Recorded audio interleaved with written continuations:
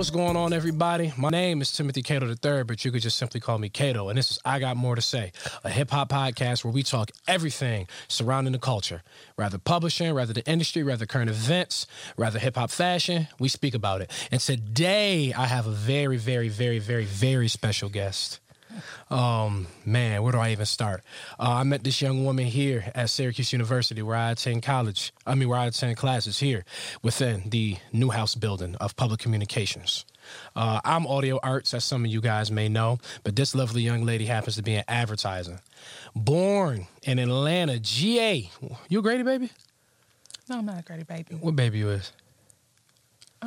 That's a whole other story. You don't know the hospital? Okay, bet. She just kind of fucked my shit up. But born in Atlanta somewhere. We don't know if she really Atlanta, because if she not born in Grady, she ain't really Atlanta, according to... That's not true. That's not true? No. Okay.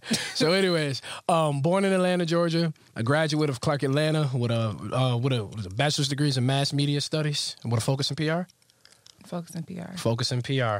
And here at Syracuse University, doing advertising, as I stated before. Her motto, you put me anywhere on this earth, I will triple my worth. Lived every damn where below the Mason-Dixon line. Ladies and gentlemen, I'm talking about none other than the lovely, the beautiful, the charming, the talented Samara Sanders. Samara, how you doing today? I'm doing well. See, you did your homework, but you didn't do your homework. Oh, man. So I see that's how we starting off for the first minute. No, that's not how we starting off, okay. but we're going to get there. I want to put all your business out there. We're going to go back to it towards the end. Got you. Sam, first off, thank you so much for being here. I appreciate it. As I said before, I started this platform to speak with people such as yourself. I've always enjoyed our music conversations. You're one of the most knowledgeable people that I've ever met around my age as far as everything surrounding the music industry, especially Southern hip-hop, which, is, very near and dear and close to my heart. Sam, real quick, though, I wanted you just, if you don't mind, just to, talk about, where you were born, your upbringing, where you're from. Tell the people a little bit about yourself. So, I was pretty much raised in Atlanta, but because my mom moved around a lot, and then she had a lot of people in my family, like a village. It takes a village to raise a child. Mm-hmm. So, times where she couldn't, other people stepped in to do it, and our family spread out in a lot of different places. So I've lived in Louisiana, I've lived in Mississippi, and I've lived in Texas, and I've lived in Georgia. So actually, let's go back to the beginning. I was actually born in Texas. That's the crazy part. I was born in Texas, and then right after I was born, my mom went to, she sent me to my auntie in Mississippi. And they would go back and forth between Mississippi and Louisiana. And then afterwards, I ended up getting sent to live with my grandma in Atlanta. Mm-hmm. And that was when I was about 4 years old. Okay. So I moved there when I was starting or leaving pre-K. Let me say that. So... Can you repeat the question again? Yeah, I was just trying to talk about your come up, your story, pretty much how you got to where you are right now. Okay. So you moved to Atlanta when you settled in Atlanta when you was 4. Right. Okay, so I was with my grandma, mm-hmm. and so my mom ended up moving to Atlanta also, mm-hmm. but this was years later after my grandma had got breast cancer. So my grandma got breast cancer in 2007, mm-hmm. and either 06 or 07, and that's when my mom ended up moving to Atlanta to help take care of my grandma and take care of me and her little sister, which is my aunt, et cetera, et cetera. So my mom was in marketing. She did a lot of marketing during the crunk era, and the crunk era, I would say it lasted between 05 to 07, maybe even back as far as 04 to 07. I would say 03. Okay. 02, 03, because Ying Yang Twins and Little John. Oh, yeah. Definitely. Yeah, and the East Side Boys. Yeah, realistically, to me, I think 8 Ball and MJG kind of helped with the crunk era as well, but that's a topic for another day. But as far as Atlanta, we'll say 2002 to 2000, whatever. Okay, yeah, that's fair. Take. Okay. That's fair. Mm-hmm. So just the early 2000s, and then, of course, I was little, so this is the era that I'm growing up in Atlanta.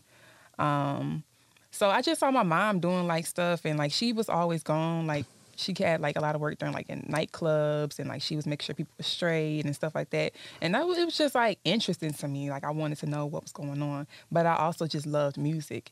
And I remember her buying me like my first radio, and she bought me like 3 CDs, like 3 to 5 CDs. I know like one of them was like Melanie Fiona, one of them was Rihanna, one of them was Black Eyed Peas. Like, she always used to put me on to different varieties of music. And then, of course, like, just through the radio, like, she would take me to school in the morning, and I would listen to the radio station. So, like, Hot 107.9, V103, Kiss 104, like, those were, like, my favorite radio stations. So I would purposely, like, miss the bus so that I could listen to the radio. Like, while she drove you to school? Yeah. Oh, you got away with some shit, bro. I didn't get away with this. Sometimes, like, I would get in trouble. But, like... But you love the radio that much. Yeah. And what station was it? V103 and Hot 107.9. Okay, I'm familiar. Yeah, and then Kiss 104. Them like the 2 radio stations in Atlanta. Yeah, and then Kiss 104 was kind of like the like smooth jazz and like R&B and stuff like that. So, but anyways, like I just grew like a passion for music. I even like did I auditioned for like talent shows and stuff. Like, you know, I don't know if y'all had it, but like in the South, talent shows are really like huge thing for us. Like you go you get in a group with your friends, y'all practice a little dance routine to whatever song is out at the time. I know we did one in 5th grade. We did Baby with Justin Bieber, and then in 4th grade we did Sierra's 1-2 Step. So it's just like getting together with your friends was like a big thing, and like creating something. So I come from like a creative background all around, just like dancing, singing, modeling, all of that. And then you have to also think about, like, I was in Atlanta, and that's all people did was dance. Like, we had like the 1-2 step, we had the walk it out, we had the 2-step.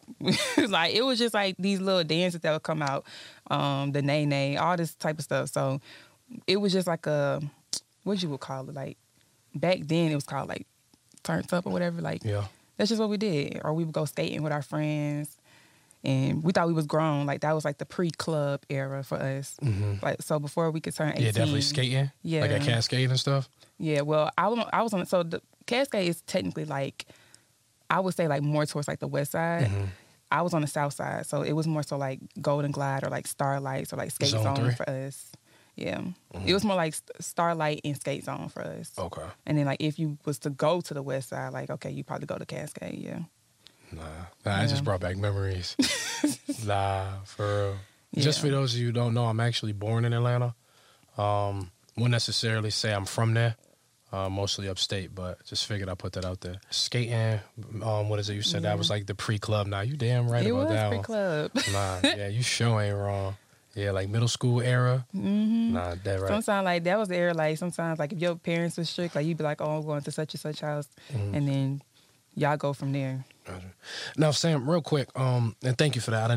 I appreciate you for sharing that. But so now that we pretty much at like your middle school years, crunk area of Atlanta into the early trap era of Atlanta, then into you know the full mainstream trap era, then into you know kind of like the party and the dance music era, then into you know like I call it like trap resurrected. So like the Savages and the Babies and everybody like that. Migos. So yeah, you didn't exactly Migos, all of them. Rest in peace to Takeoff, by the way. Yeah, so you pretty much experienced, I would say, Atlanta's like golden years. Not to say that they're not still in them, but the old Atlanta. That's what we call it, old Atlanta versus new Atlanta. Yeah, you experienced both. That's what I would say. Yeah, because you know you went to college at Clark, and you know your college years was pretty much Baby and all of them taking off, and the Migos was taking off. So the question I have for you is just, but before we kind of get to your college years, I always say that I feel like, you know, people who really fall in love with music, we do it at a real young age. And, you know, obviously you did it like in grade school, but I think middle school is kind of like the years where you really, you know, you realize if this is something that you're just going to be an easy listener, if you're really going to be invested. So obviously you chose to be invested. So where am I going with this? So what was like you listening to like in your household, and then what was you listening to like during like your middle school years? Oh, my household overall, or during that era, like during that time period? Your house overall, what was being played in the house? Like, you know what I'm saying? From like your cousins, because I know you got a lot of your brothers, your sisters, your mom, your daddy, like who else? All right, well, this will be a big one. And I think my mama can agree with me on this. Mm-hmm. So my mom, she worked a lot. So she sometimes, like I said, it took a village to raise me, or raise us. She would drop me off at my auntie's house a lot, so that she could watch me and look after me and stuff like that. But all my cousins were always older than me. So I was like the little cousin that they had to like take everywhere with them, like because their mama made them, you know, because they would get into trouble, all this, whatever. Mm-hmm. So I was just like tagging along all the time. So I saw a lot of stuff growing up, and I heard a lot of stuff growing up. Mm-hmm. So this is a big one. During 2005, that's when Hurricane Katrina happened. Yep. So all my family, not a lot, but all of them moved from New Orleans to Atlanta. Mm-hmm. And most of them moved back to New Orleans years later, but some of them ended up staying in Atlanta. So when they came, most of them were in middle school and high school. So I got to hear all the music that I wasn't supposed to be listening to. Mm-hmm. So can you name some of those artists? Lil Wayne, BG, everybody from Cash Money. Okay. Everybody So from No Juvie, Limit. Yeah. Turk, BG Wayne, all of them. Yeah. Okay. Any real quick, because a lot of people don't know this. Mac 10 was actually signed to Cash Money. Did you ever hear his Cash Money album or nah? Not really. I didn't hear it, but I know he had a song with Wayne because there was one on. It was like a movie soundtrack. I forgot what the movie was. Okay. Yeah, I forgot Wait. what the movie was. Next Friday. Yeah, next Friday. How you know that? Like, oh, yeah, but what you mean? I came up in this. Because I okay. got a ride does. Yeah. I got a pocket full of it. Yeah, I remember that one. It's Okay. Friday. Yeah, with BG was on there. Yeah. Okay, bet. So you said so you said you listened to your cousins who came up from New Orleans. So you said a lot of Yeah. Cash Money. How about some No Limit? Any No Limit or not really? Yeah. Okay. I mean, he's actually our cousin. I've never met him, but he's our cousin. No Limit is our cousin? Mass P. Wait, what? Yeah. I know. Nah, I've been the knowing you family for tree. about like 9-10 months. You just know how much I really respect. Because I personally don't know him. But you just now telling me that? I mean, it ain't nothing to say. I can't call him. I done had 2 or 3 dissertations where I done told about Masterpiece history and just his influence and his genius as an entrepreneur. You're just now telling me in front of all these cameras? I appreciate that, Sam. You saved some good for the show. But wow, you and Master P are actually related. It makes sense. It's the South. Yeah. You know, down the I line. think people don't understand that either. Like, it's very small. Yeah, as big as the South is, it's very small. So you said you never really listened to No Limit like that growing up, but even though Master P was your cousin. So I listened to them growing up because Okay. my mom also was into like rap and all that. So I definitely listened to them, but my cousins mostly listened to Cash Money because they were younger. You feel what I'm saying? And Lil Wayne was really popping. Like Go DJ had came out, all that. Cash Money kind of they run like the late 90s and then like a couple years in the early 2000s, you know, and then Cash Money really they run. I mean, late 90s, yes, but really 2000 on and 2000 to 2012, Cash Money was going crazy. Right. So you have to think about it. Like, it's not like, oh, we don't listen to No Limit. Like, no, we love No Limit, but it's just Cash Money's was popping right now. My cousins were in middle school and high school, so they came up on Cash Money. Gotcha. So you look like during like your adolescent years, your real young years, so like 5 to 10, a lot of Cash Money. Yeah. And what else was going on at that time?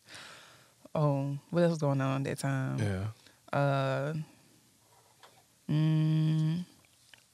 So she had the crunk era. You had to, when it started to like go on. Give me some years. So like you said when you was 5, or you said because around Hurricane Katrina time you was like 5 or 6. So 2007. Like 6, 7, so 2007, like 2011. What was that like? 2006, 2011. Oh, I think the OMG Girls came out. That's Wayne and T.I.'s daughters groups, right? Okay, yeah. Got you. Well, Reginae ended up, she was in the original group when it was just like the 4 of them, and then they replaced 2 of the group members with 1 person. So it ended up just being T.I.'s daughter, Zanique, and then, T.I. and Tiny's daughter, Zanique. What was it? Beauty, that was her name in the group, and then Bree. So, I mean, I think that was like, what's it called? Like the Scream Tour era? DJ Scream? I think that's what they would consider it. That make a lot of sense. A lot of people don't give DJ... Shout out to DJ Scream, by the way. Shout out to Big Facts, because there's definitely a podcast that I watch, and I'm very entertained by. I don't think people understand how much DJ Scream did for, like, the youth of Atlanta during that time. Yeah, like them, Rich Kids... I think had Scream tapes. Oh, how did I forget about Rich Kids? Oh, my goodness. Yeah. Rich Kids, Lady Rich Kids, Bandit Game, Marco. Yeah, all of them. All of them. And like I said, Scream... Lotto was out. I had a Scream tape, right? Huh? Did Lotto have a Scream tape? Oh, I'm not sure. Okay, but I'm talking about like as far as the youth in Atlanta during like that 08 to like 2011 period. Everybody, Travis Porter. Yeah, they definitely had Scream tapes. We thought we were so grown. Oh my goodness. Got you. So what do you remember most about that era? Because I feel like because you had Gucci and T.I. and Jeezy, you know what I'm saying, taking over the nation with the trap music and the trap sound. What do you remember about that era? Like that kid, not that kid era in Atlanta, but like that, you know, like that era of Atlanta. Because I feel like that era of Atlanta is criminally underrated. I'm a huge fan of that era. Okay. I think it's kind of by default though, because my stepfather listened to a lot of Gucci. He listened to a lot of Gucci, but he did listen to Jeezy too. But he listened to a lot of Gucci.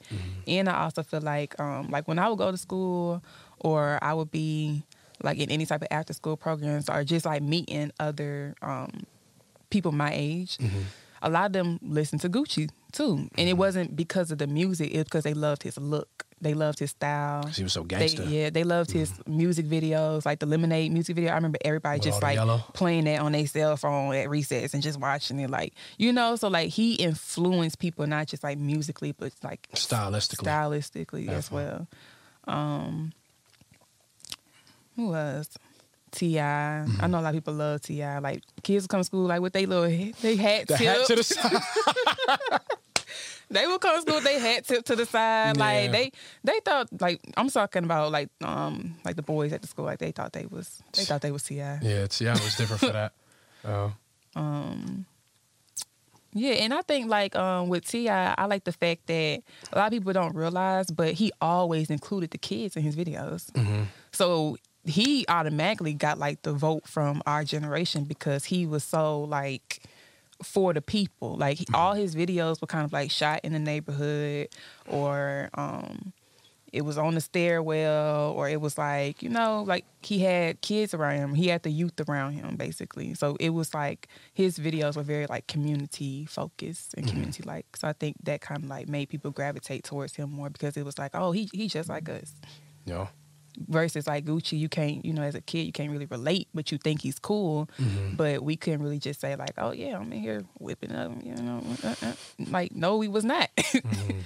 So yeah, I think that. And then Jeezy, I think Jeezy made a lot of like, I mean, he said himself like motivational type of music. Yeah, I mean his album series, TM Thug Motivation, Thug Motivation, yeah.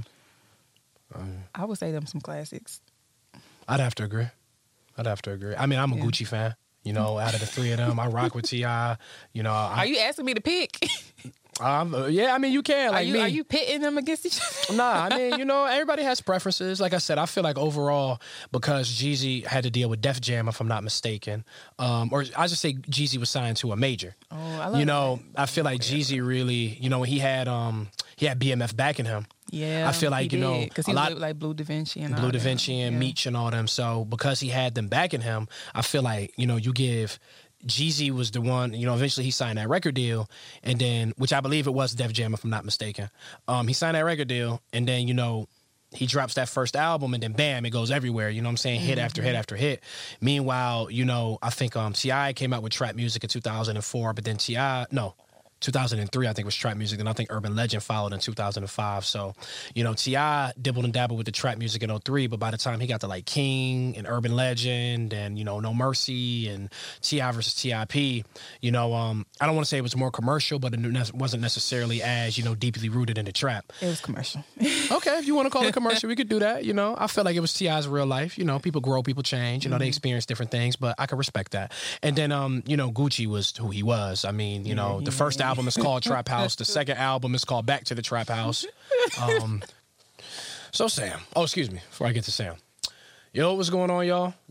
Now we on to the segment of the show called Put On or Put Out, where we rate hip-hop fashion.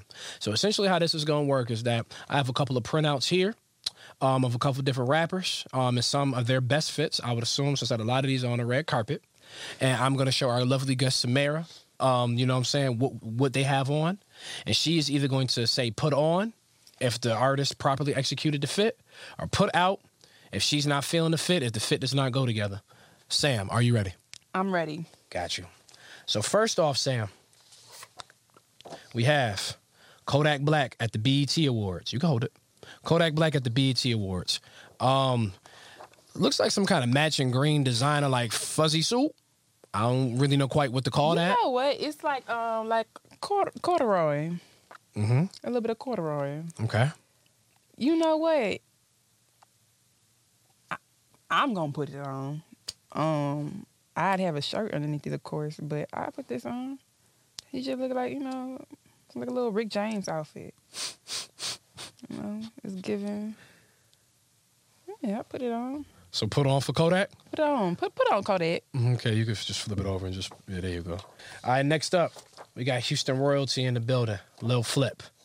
One Lil Flip. Somebody I credit, with the Jersey era of rap music. Him, Nelly, Cameron, Master P. There's a couple others. Fabulous. Dipset. Yeah, Dipset. But I credit Flip as well with the Jersey era. How we feeling about an ode to old Houston? During this era? Yeah, during that era. Did he put it on or did he put it out? It depends on however you want to grade it. How we feel about Flip? He put on. What kind of shoe is it? I wish I could tell you. I don't know. He put on. He put on? I definitely like the chains, too. Like that 4-leaf clover is hard. All right, Sam. So next up, we got Wayne, Lil Wayne. I believe that this was 2013, if I'm not mistaken. Sporting a pair, from what I believe, I was told those are women's jeggings with a Louis Vuitton belt and some Vans. And of course, I believe Wayne is kind of one of the people who made being shirtless cool. How we feel about Wayne's fit? You want to know something, though?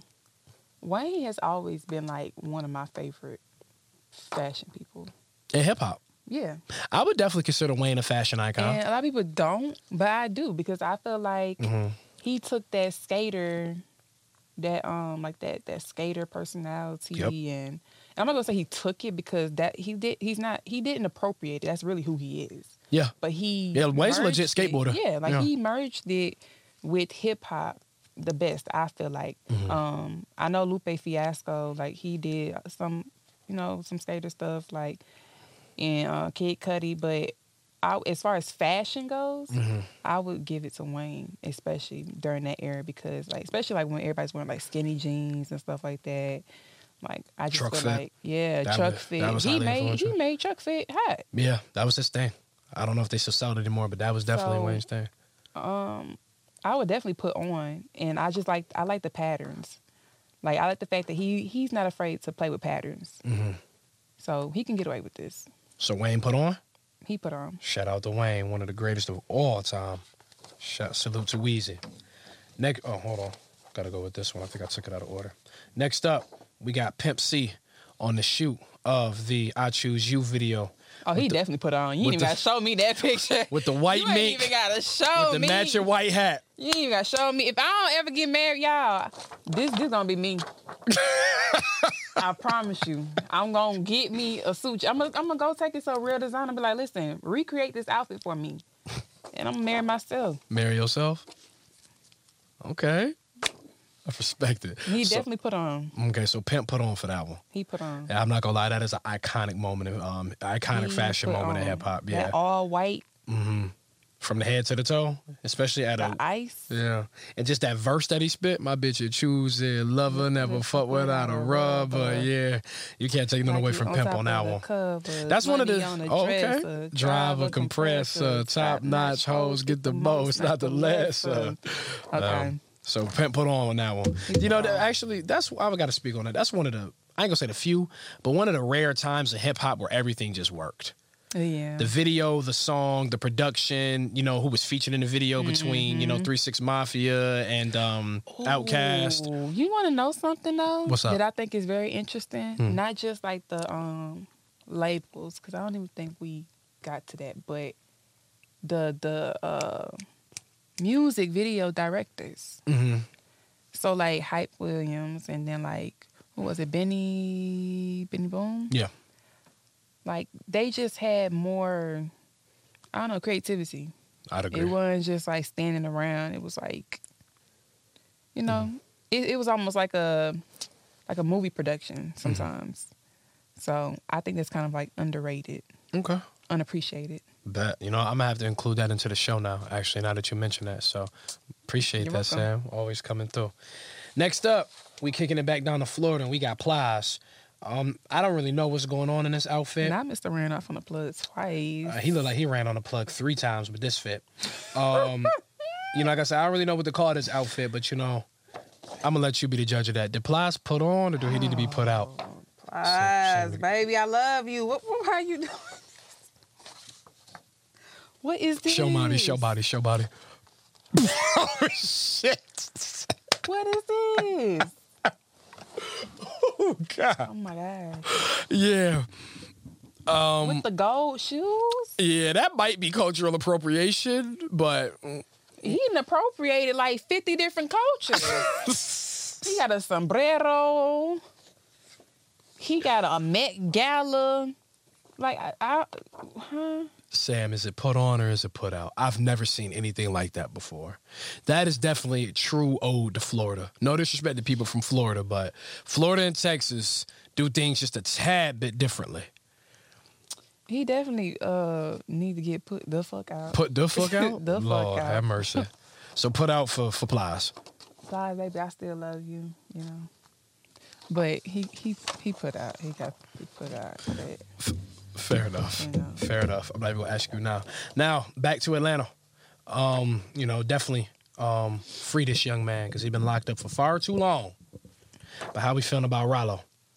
The all pink champion sweatsuit with the pink Kango. Rollo. I rock with Rollo. First of all, Rollo, that nigga be dressing. He be dressing. Put on. I ain't mad. He definitely put on. Put on with the fit. Free Rollo, by the way. No. I'm gone. I'm gonna say this. I also think too, when we talk about people from Atlanta that's really fashion icons, I really got to give Rollo his credit because when he used to pull up with the Davy Crockett raccoon hat with the raccoon tail, yes. I've never in my life seen anybody wear that. And with the shades on. With the shades on. I got to give Famgoon his credit, but definitely free Rollo. Rollo, we miss you. Come home soon, yo. Matter of fact, I think he home. I think he home soon. I think he home real soon. Yeah, be. Yeah, I think he about to be released to a halfway house soon. So definitely free the Famgoon, free Rollo. Next up, back to the west side of Atlanta, Bankhead, if I'm not mistaken.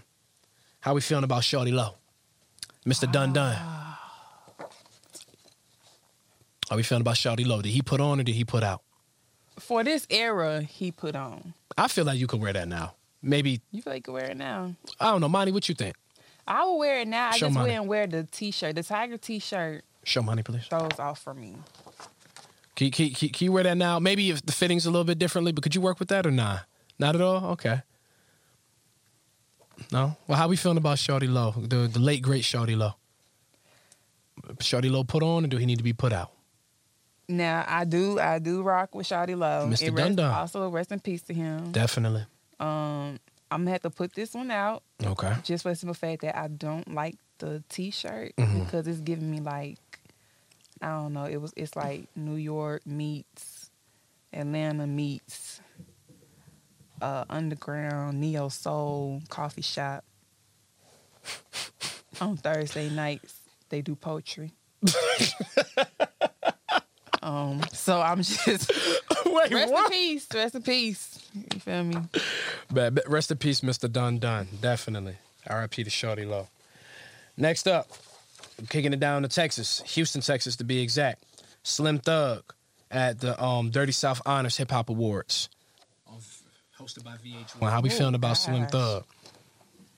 Slim Thug, motherfucker. It's the Dirty South Honors Awards for me. How we feeling about Slim Thug? With Slim Thug, did he put on or did he put out? I'm going to say he put on. He kept on? it simple. He got a plain white T-shirt. His jeans are crisp. Yeah, them things is crisp now. And he got some reasonable shoes on. Reasonable? Wait, what? I ain't never in my life ever heard nobody say. What you mean? They reasonable. They not irrational. It's rational. He made a rational decision. He made a very reasonable decision. I can understand the outfit. It's not crazy. Now, if we bring up Plies, I don't understand that. That's not reasonable. You don't have a reason to have a cape on a fur two-piece. Like, this is reasonable. Okay. I can go anywhere in this. Okay. So Slim the Thug put on? Put on. Put something put on?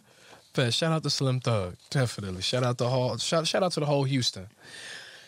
Next up, back to Atlanta. You know, A lot of this looked like it was some cool. You know what I'm saying? So he was putting off his brand. But how do we feel about T.I. at the 2014 BET Hip Hop Awards? Oh, Tip. Please show money real fast.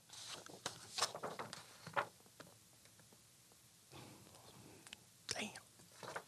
Okay.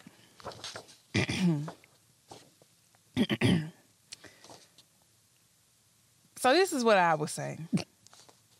I just first I'll put out. It's getting put out because I do feel like this was like a moment for like, you know, some type of product placement type of moment. He on the red carpet. He's at the award show. He wants to promote his brand. I understand that. But I think like a simple plain jeans maybe would have worked for this. Okay. Or even some Amiri jeans would have worked with this. Okay.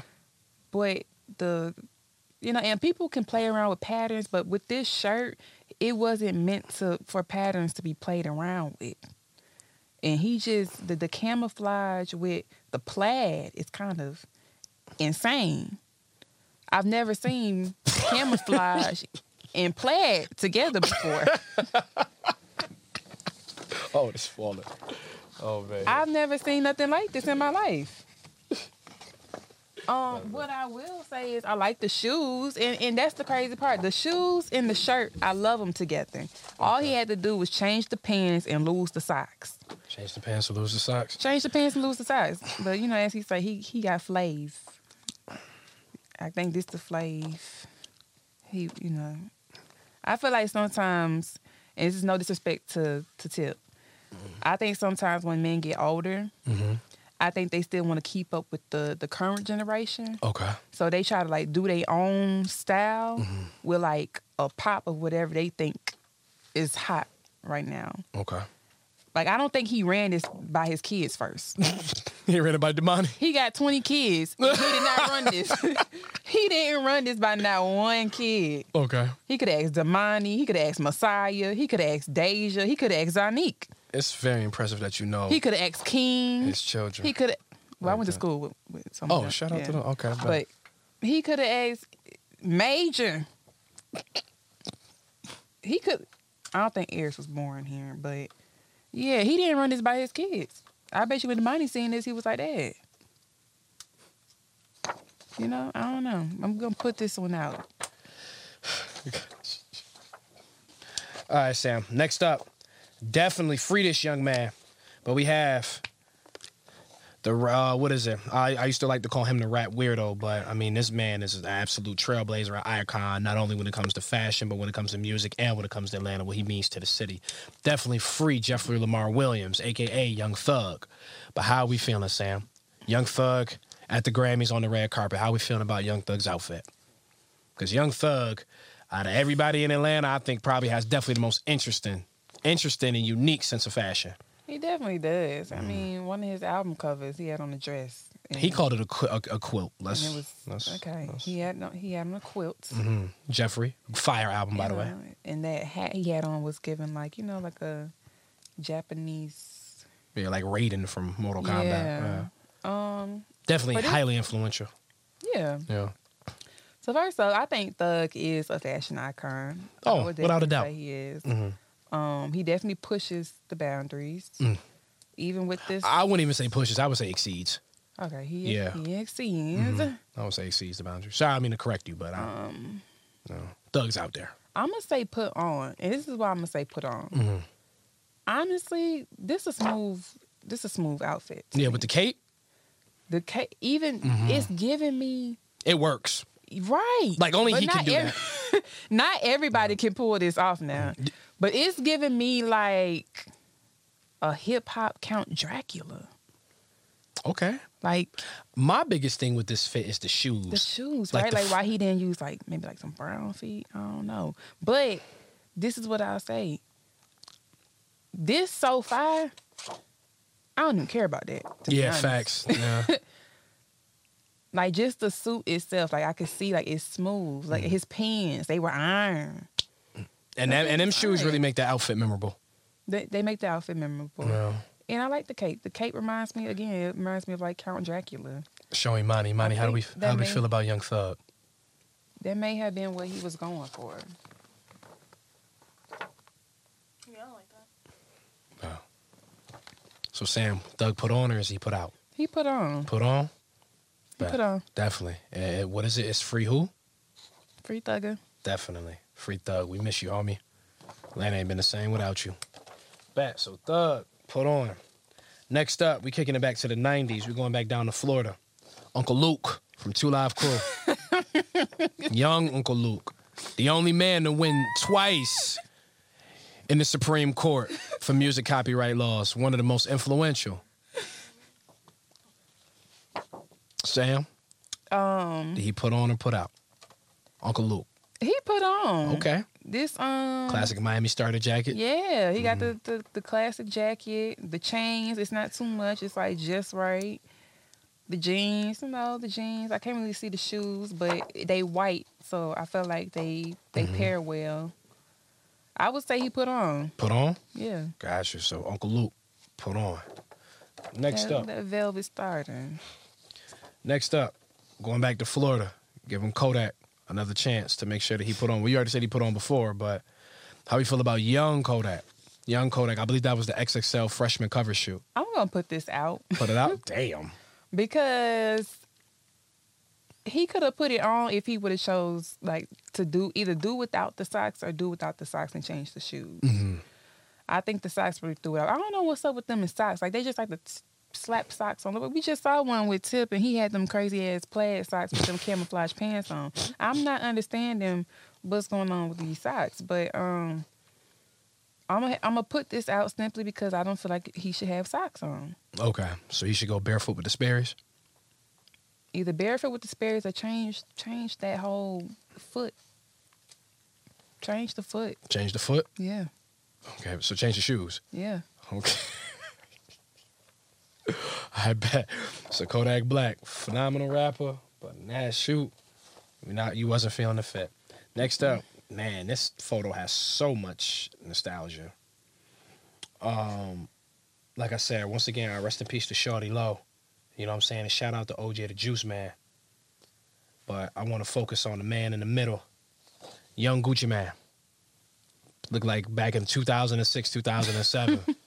It definitely has to be because Brick Squad was together. How we feeling about Gucci? How we feeling about Gucci's fit? The Jordan 9s with the Dickie shorts rather, with the Brick Squad tee, and of course the jewelry game always crazy. He put on. Gucci put on? They all put on. They all put on. Shawty Low put on the best to me. Okay, Shawty Low. Okay, so Shawty Low redeemed himself from last time. Yeah. Okay. He put on. Gucci put on. What you like about the fit? They just go together? I like the fact that it just color coordinates. It's simple. It matches. You know, he got a red and white shirt on, black pants with a red Dickie emblem, and then he got red, white, and black shoes. Like, okay. It ain't nothing wrong with it to me. Bet. So Gucci, Shawty Low, and OJ all put on. They all put on. Man, shout out to some of the early innovators of the Atlanta trap sound. Next up, oh my God, Jesus. Wow. I could explain this photo, but I just love the fact that every single member of the early Cash Money days is on here. Sam, how we feeling about the early Cash Money days? The big tall white tees with I take the Jabot jeans and the Cash Money emblem chains. Sam, the Cash Money as a label taking over for the 99 and the 2000s. Do they put on or do they need to be put out? They put on. I mean, in my opinion, it's kind of like the last picture. Like the plain white tee, I don't feel like you can go wrong with a plain white tee. Yeah, like, I'm with you. I wear one to this day. If you can fuck up a plain white tee, then I don't know what to tell you. Something wrong with you.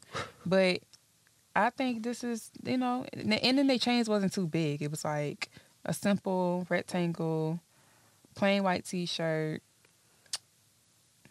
black jeans. It looked like black jeans. Mm-hmm. Some of them had hats on. Well, all of them got hats on. Mm-hmm. What's most notable, I guess, in the outfit would be the scarf around Wayne's hand, and then the scarf around BG's neck. I would say they put on. They kept it simple: white tees, watches, and chains. Mm-hmm. So put on for Cash Money? Put on. Man, Shad, this is one of the most legendary photos of all time at the Source Hip Hop Music Awards. And almost everybody in here is a platinum selling artist. They need to bring the Source Awards back. Man, I miss Cash Money. Free BG. Definitely free BG. Shout out to Slim and Bird. Next up, oh my, Memphis Royalty. The second Memphis hip hop act to get, or excuse me, the first Memphis group to get a record deal, but the second overall act behind Gangsta Pat. Premro 8-Ball Smith and Marlon Jermaine Godwin, also known as MJG. Sam, the Memphis Royalty, some of the pioneers of crunk, some of the early inventors of Southern gangster rap, early innovators of Southern gangster rap. Did they put on or did they put out, Sam? Put out. Damn. I like the fact that I'll give them this. I like the white Air Force Ones. I do like the crisp jeans. They was very much iron. But this is what I'm gonna say. I'm gonna put on because I don't like the plaid for real. I guess if you're a plaid person, it would work. But because I'm just personally not a plaid person, it don't work for me. But if I would say he put on because there's nothing wrong with his outfit. I just personally don't like plaid. So you said it don't work because you personally don't like plaid? Yeah. Wow. And then for 8-Ball,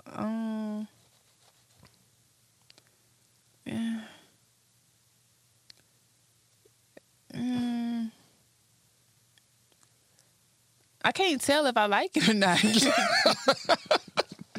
Hold on, show it to Body. Body, what we thinking for 8-Ball? 8-Ball is the... Body, I take it that face means neither? Okay. How'd you? Body, what's wrong with We're it? going to put this out overall.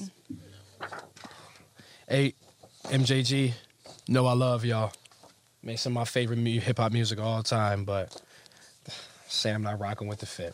Next up, one to me, maybe the most underrated fashion icon in all of hip-hop. Previously known as Titty Boy. How do we feel about 2 Chainz at the Hawks game? That's my boy. Yeah, I rock with 2. A lot of people don't give 2 his credit. 2 Chainz is really 2 a Chainz ball was one spinner. of the flyest ones. Him and Monica, one of the flyest ones in Atlanta to me. Okay. I respect that. Shout out Monica. He definitely put on. 2 Chainz put on at the Hawks game? He put on. Okay. I love this jacket. Okay. I don't know what it is. A quilt jacket. It look like a quilt jacket. Like when we talk about best dressed rappers, I feel like we don't mention him enough. We don't. And that's only because he's just been like laying low. Yeah, I think also too because a lot of people look at 2 Chainz and you know what I'm saying? Like I think 2 Chainz is like in his 40s and hip hop is a young man's game. So I think that they really sleep on him. Next up, Kodak again. Look like some very orange everything. Some very expensive orange designer bags, Sperry's with the orange Sniper Gang jumpsuit. I mean, not jumpsuit. With the orange Sniper Gang sweatsuit. How we feeling about He put Kodak? on. Kodak put on? He definitely put on. Okay. I'll tell you why he put on. He put on because the shade of orange. Shade of orange? It's like a creamy type of orange. Like, Okay. It's just, like it's like when you get your nails done. Like this ain't a pink. It's a creamy type of pink. Okay. So I like the fact that it's not like like that, like that orange that just be like, Okay. that just speak to you? Yeah, that just speaks to you. This is like, it's more like a subtle type of orange. Like it was mixed with white. Like if you mix orange and white, like yeah. So I like the shade that he chose. I also feel like surprisingly the Sperry's went well together. Okay. I've never really seen Sperry's in a sweatsuit together though. Okay. It does not look bad on him though. Okay. I like the chains. The book bags is cool. The duffel bag is cool. I put on. Put on for Kodak? I put on for Kodak. Shout out to Kodak. All right, nearing towards the end. This is Lil Wayne. This had to be recently. I could just tell because I feel like I see the new face tattoos. It's a lot going on here, but how do we feel about Tune?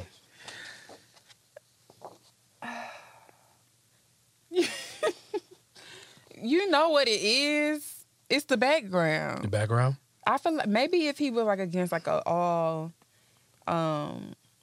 white background or all black background, it would have really like kind of brought the outfit out more. But because it's like they put him up in the air, it just looks crazy. He looked like a fucking superhero from Holly Grove. Oh, wow. Shout out Holly Grove. So how we feel about Wayne? He put on or he put out, Sal? I would say he put on. It's just that the palm trees on the pants at the bottom is kind of throwing me off. You said palm trees? Yeah, you ain't see that. Oh, no, I did not. Yeah, the palm trees is kind of throwing me off a little bit because it's like you got this big jacket on like you in New York, but your pants is so Miami. With them boots And then you got these Alaska boots on. So it's like, I'm not sure how to feel. Oh, and it's a bathing ape coat. Yeah, that's rare. I ain't never even knew they made coats. I know they made like bubble jackets and raincoats, but I never seen them make one like that. I will put out, but before I put out, I'm gonna take that jacket and put it on. Okay, so Wayne put out overall, but you rocking with the jacket. Yeah, I'm rocking with the jacket. Lastly, bringing it back to Zone 6 East Atlanta, we got the legend Guwap. Don't quite know what's going on, but how we feeling about Gucci's fit? You're gonna play that shit again. I don't know. I don't know when I stopped liking plaid, but please.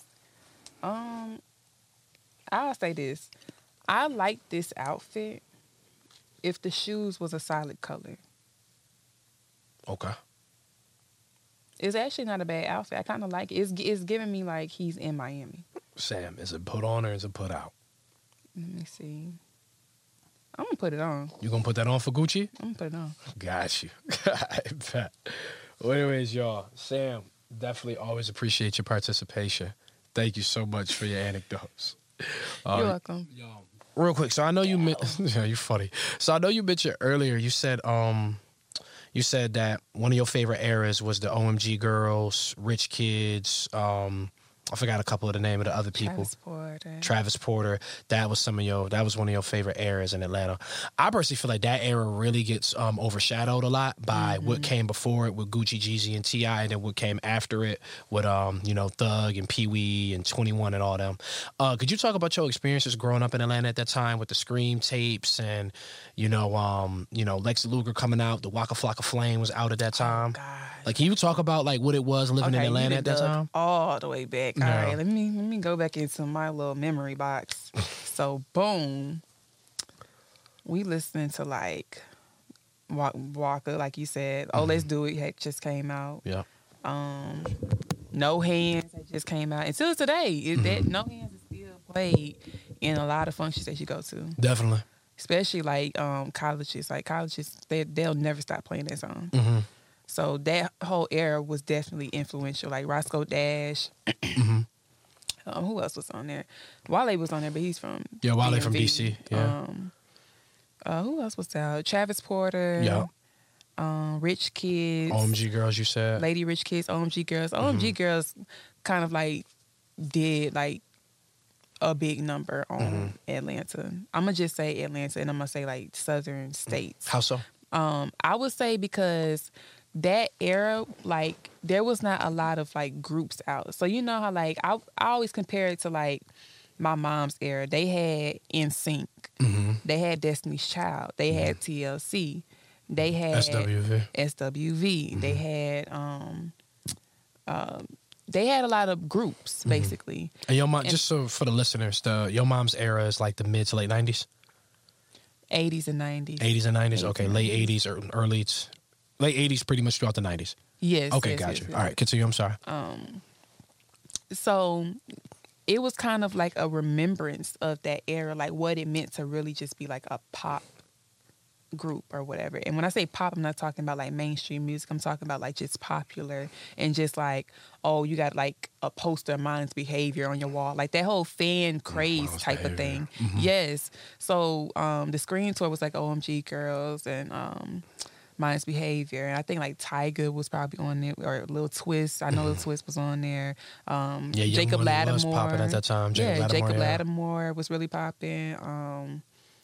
Who else was it? It was a lot of them. It was like the young nigga era in Atlanta. Yeah. Young person era. You know what I'm saying? Like, because everybody was anywhere between the age of like 14 to like maybe even 18, you know what I'm saying? 18, 19. So it was just a real young time in Atlanta. And it was a lot of young, up in like Mindless Behavior at one point. I believe they were like superstars. Yeah. At least in Atlanta. They were. Yeah. And I wouldn't even just say that. I think Mindless Behavior went way further outside of Atlanta, Georgia. Just for some I can admit that. Yeah. Yeah, like I said, like they were kind of like a nostalgic almost from like those 90s groups that used to be like very popular, and you would always be like, like trying to choose the person in the group you wanted to be, or choose the person in the group that you wanted to date. Like, oh, that's my boyfriend. Like that whole like craze type of area.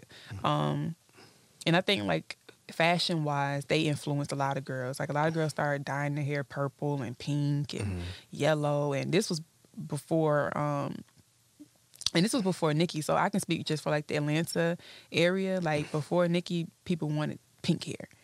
People wanted the tutus and stuff. Like you credit the OMG girls with that. And then the whole, what's it called? The Converse. They used to come all the way up to our knees. Oh, I'm so glad we out of that era.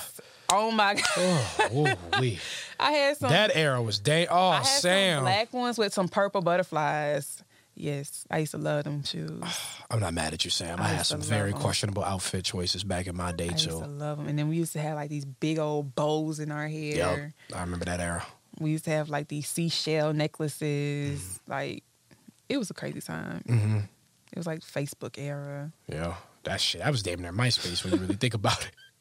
You go back to it. So, yeah, that era. So, you was a fan of that era. Now, real quick, because I don't want to make sure that we leave this era, but the era that kind of coincided with that one, as I said before, because I don't know if the camera cut it off, was the T.I., the Jeezy, and the Gucci era, Atlanta trap era. So, I always said, T.I., he was the first one with a deal because, he came out with, trap music, his sophomore album in 2003. Which, he claims that, that's when he started, this trap music era in Atlanta. Then after that, he had Urban Legend, and he had T.I. versus T.I.P., and then he had, King, and those, people say more commercial. That's fair. Like, I know you feel that way, but, sometimes people grow, and, you got a different bag to chase sometimes. I can admit that. Yeah. I can agree with that. So he had that era. So then you got Jeezy. Jeezy, is backed by BMF. Jeezy is backed by, he's backed by BMF. Jeezy's backed by, Jeezy's backed by BMF, and then he eventually goes and he signs a deal with Def Jam, and then, his debut album is just hit after hit after hit. Yeah. So, Jeezy oftentimes gets credit for a lot of what was going on within the trap music sound, because, Come Shop With Me sold 50,000 copies independently. And then you got Gucci, my personal favorite, as, what I'm saying, which is no secret to anybody. Then you have Gucci, and, Gucci, what is that? I don't necessarily know when Gucci got a major deal, but I remember, he released, Trap House, which I think he did on Big Cat Records. He had that album, and then, that album was definitely, very influential as far as, the trap music era in Atlanta. Then, he got back to the trap, which I believe was his debut album, or his sophomore album, and I think that one was done with Atlantic. But, Gucci to me really had the underground and the streets as far as trap. I felt like T.I. definitely introduced the word, introduced the thought of, what trap it actually was. And then Jeezy, really was the show that, okay, this could have a lot of commercial success. How do you feel about that era and those three in particular?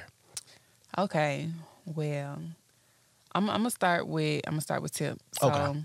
With Tip, it was more so like, and this is just like from my personal experience. He was more so like, how do you say it? Like somebody that we could relate to more. That's how I put it. And when I say us, I'm talking about the youth. Okay. Just for the simple fact that, and I'm not sure if this was intentional along the way, and I feel like it probably was, but he included a lot of the youth in his videos. Like, if you go back to his earlier videos, it's kids all in his videos. It's a lot of videos that's shot in his, on the West Side.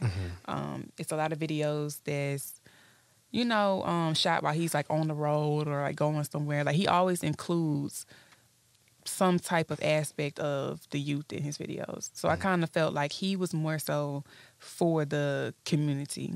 And I felt like he wanted to push himself to be like a voice almost. So do I think he started it? I would have to agree with you. I think he spread it. And I think he did help commercialize it, definitely. And like I said, when I was in school, fashion came from music videos. So when Tip would have his hat to the side, like you gonna see boys in school with their hat to the side because they wanted to be like him. They wanted to imitate him. They looked up to him in a way. So I would say he did a great job of that because, he had like the youth very influenced by him. Okay. And then Jeezy was more like motivational type of music for me. Like, he has albums, Thug Motivation. Yeah. So I think he even knows it. So that was his obvious, clear intention. Like, I'm going to motivate people that's doing hustlers. Yeah, I'm going to motivate them, which I actually admire. That's an aspect that I do admire about Jeezy because I feel like you need that motivation. And I feel like it was actually like early manifestation in a way. Yeah. Like his words and his lyrics, like he was telling people like, listen, you can do X, Y, and Z and do this and do that and whatnot. Versus where I feel like Gucci, it was more so like, nigga, this is what I do. This is who I am. Yeah. This is what I wear. These the bitches I'm fucking. And hey, this is who I am. It wasn't, I don't feel like he was just trying to like raise nobody kid or trying to be like, oh, I want to push rap history forward and stuff like that. I think he was just more so like, there are other people out there like me, and it's just like, it is what it is. Like, this is our reality. This is what I do. Yeah. And while he did it, he was fly. Yeah. He was very much a style icon in Atlanta, at least, and in the South. I know that for a fact because, like I said, a lot of the stuff that we mimicked was from the music videos. That's the only visual that we had. Certainly. So when I remember the Lemonade video coming out, and it was like, it was gray and just yellow. And that, like, really, like, piqued our interest because it was different. Yeah. I used to watch that video religiously. Yeah, so, and even the cars that he had in the video. But outside of the materialistic aspect, I feel like Gucci did a really good job at being himself. Yep. And that's how he was the most influential because he didn't have to, like, sit up there and be like, oh, well, I want to, do this for the kids and I want to do this for the community. Like, he was just more so like, I'm wearing this. I got the trap house right behind me. Like, he was just, it was reality. Yeah. Like, it wasn't something that could be, made up. Yeah, now that's definitely an interesting point. I always say, like, with Gucci, like, out of the three of them, I'm Gucci. I'm rocking with Gucci by far. Like I said, I respect with my birthday twin. There you go. But anyways, I rock with Gucci, you know what I'm saying, by far more than the other two, even though I respect what they did as far as for Atlanta within the music industry. I always thought the thing, too, with Gucci was that, and, I don't know how you feel about this, but when it comes to that early trap music, I don't feel like anybody really goes into it as much detail as Gucci. Yeah. Like, I think, to me, probably the greatest trap song written to ever come out of Atlanta is Swing My Dough by Gucci. I like put the pounds in my machine. You do the dishes. Don't nobody fuck with my kitchen. Yeah, My Kitchen is another one too. That's my favorite. But you see what I'm saying? The detail that Gucci rapped about, Right. you know what I'm saying, the trap. And Jeezy did it to a certain extent too, but I just felt like because Gucci was just so underground and Gucci was just focused on making, And the hardest was doing music. it every day. And because he was doing it every day, he really did. Well, I'm sure Jeezy had his dealings in the street too. I don't want to speak on that, but I'm sure Jeezy either was around people or had enough experience to be able to do it the way, to be able to rap about it from an intelligent standpoint. But like I said, Gucci, when he did this trap music, it was painterly. And he was always inspired by gangster music. Like, I remember I read his book, at least his first one. I didn't read the second one. Yeah, I'm halfway through it. But I remember he was just saying how, he was so inspired by, like, Memphis because he was like, man, I heard all these dudes making all this gangster music. And he was like, Project Pat was, like, my favorite rapper. And when I wanted to be a rapper, I wanted my lyrics to be true to what I was doing. And, You know, I definitely feel like Gucci really capitalized off of that, and authenticity is what has carried him thus far, as far as in his music career. Right, and I feel like that's also the distinction between those three. That's why I kind of say, like, I feel like T.I. spread it. Yep. You know, and he had more of, like I said, a community aspect to his. And then Jeezy was more so focused on motivation. Yeah. Like, hey, yeah, you doing this, but nigga, it don't end here. Yeah. Like, you, after this, you have to find something else. Like, you got to take this money and go do something else with it. And then Gucci, he was just like very much detailed about it. Very much like, this is what I do on a regular basis. This is what I do from sun up to sundown, you know, and I mean, he went on to be a great businessman, in my opinion, but I just feel like as far as trap music goes, he, like you said, he was the one that kind of like went into detail about it, but he's also more like raw. Yeah. You know, like you can tell that Jeezy is more politically correct. And you could tell, like, Tip over time, he just, you know, especially because he's more of a family type of man, he's always been about the community. So eventually he stopped talking about that stuff. Yeah. Eventually he started collabing with Rihanna and collabing with Chris Brown. And, like, you know, like he wasn't talking about that stuff no more. Yeah, and to me, I'm sorry to cut you off, but T.I.'s best work to me was, Paper Trail? When he got away from that, when he was more influential, when he, you know, songs like Live Your Life with Rihanna and, you know, My Life, Your Entertainment. And, you know, to me, I mean, I think that's T.I.'s best selling album. I think it's triple or quadruple platinum. So I would have to agree with you. Like, you know, I salute T.I. for what he did as far as how the influence he does have within trap music. But I definitely have to agree with you. He was, he was definitely more, he definitely made his best music, I feel like, outside of the trap landscape. Right. Yeah. I think he outgrew it. This is the last thing I'll say about it. I think Tip outgrew it quicker than they did. Because I ain't gonna lie, I don't think Gucci really ever outgrew it. I mean, you still listen to a lot of his. I mean, not to say Gucci hasn't grown as a man or as a person. I'm not trying to disrespect at all, but he was okay. Gucci still got rephrase some it. hard ass lyrics. He do. He was. I feel like he was the first one to start to lean off of it. You see what I'm saying? Like, or he was pretty much the only one to, because even in Jeezy's last album, it was called Entrepreneur or something like that. But you know, he was still talking about it here and there. But even then, he wasn't really talking about it. Yeah. So I just feel like with Tip, it was more so like I said, it was. I feel like it was a family move. Yeah. Honestly, I don't think he wanted to continue to talk about the same shit he was talking about in 2002, and he got, you know, boys growing up under him and stuff like that. Even though they can go back and look on that, I just feel like it was more of a strategic move than anything. So yeah, Sam. So I mean, as you said before, T.I. was more of you felt like it was more of a family reason as to why he stepped away from it, and he eventually just, you know, kind of got pushed out of it. He went on to making different music, great music nonetheless. You got to grow up. Yes, okay. Jeezy, you said that when it comes to him, it was just after a while he just decided to leave it alone as well. Business. And Gucci, I mean, he don't give a fuck. I mean, Gucci, I mean, you know, the music is still the music.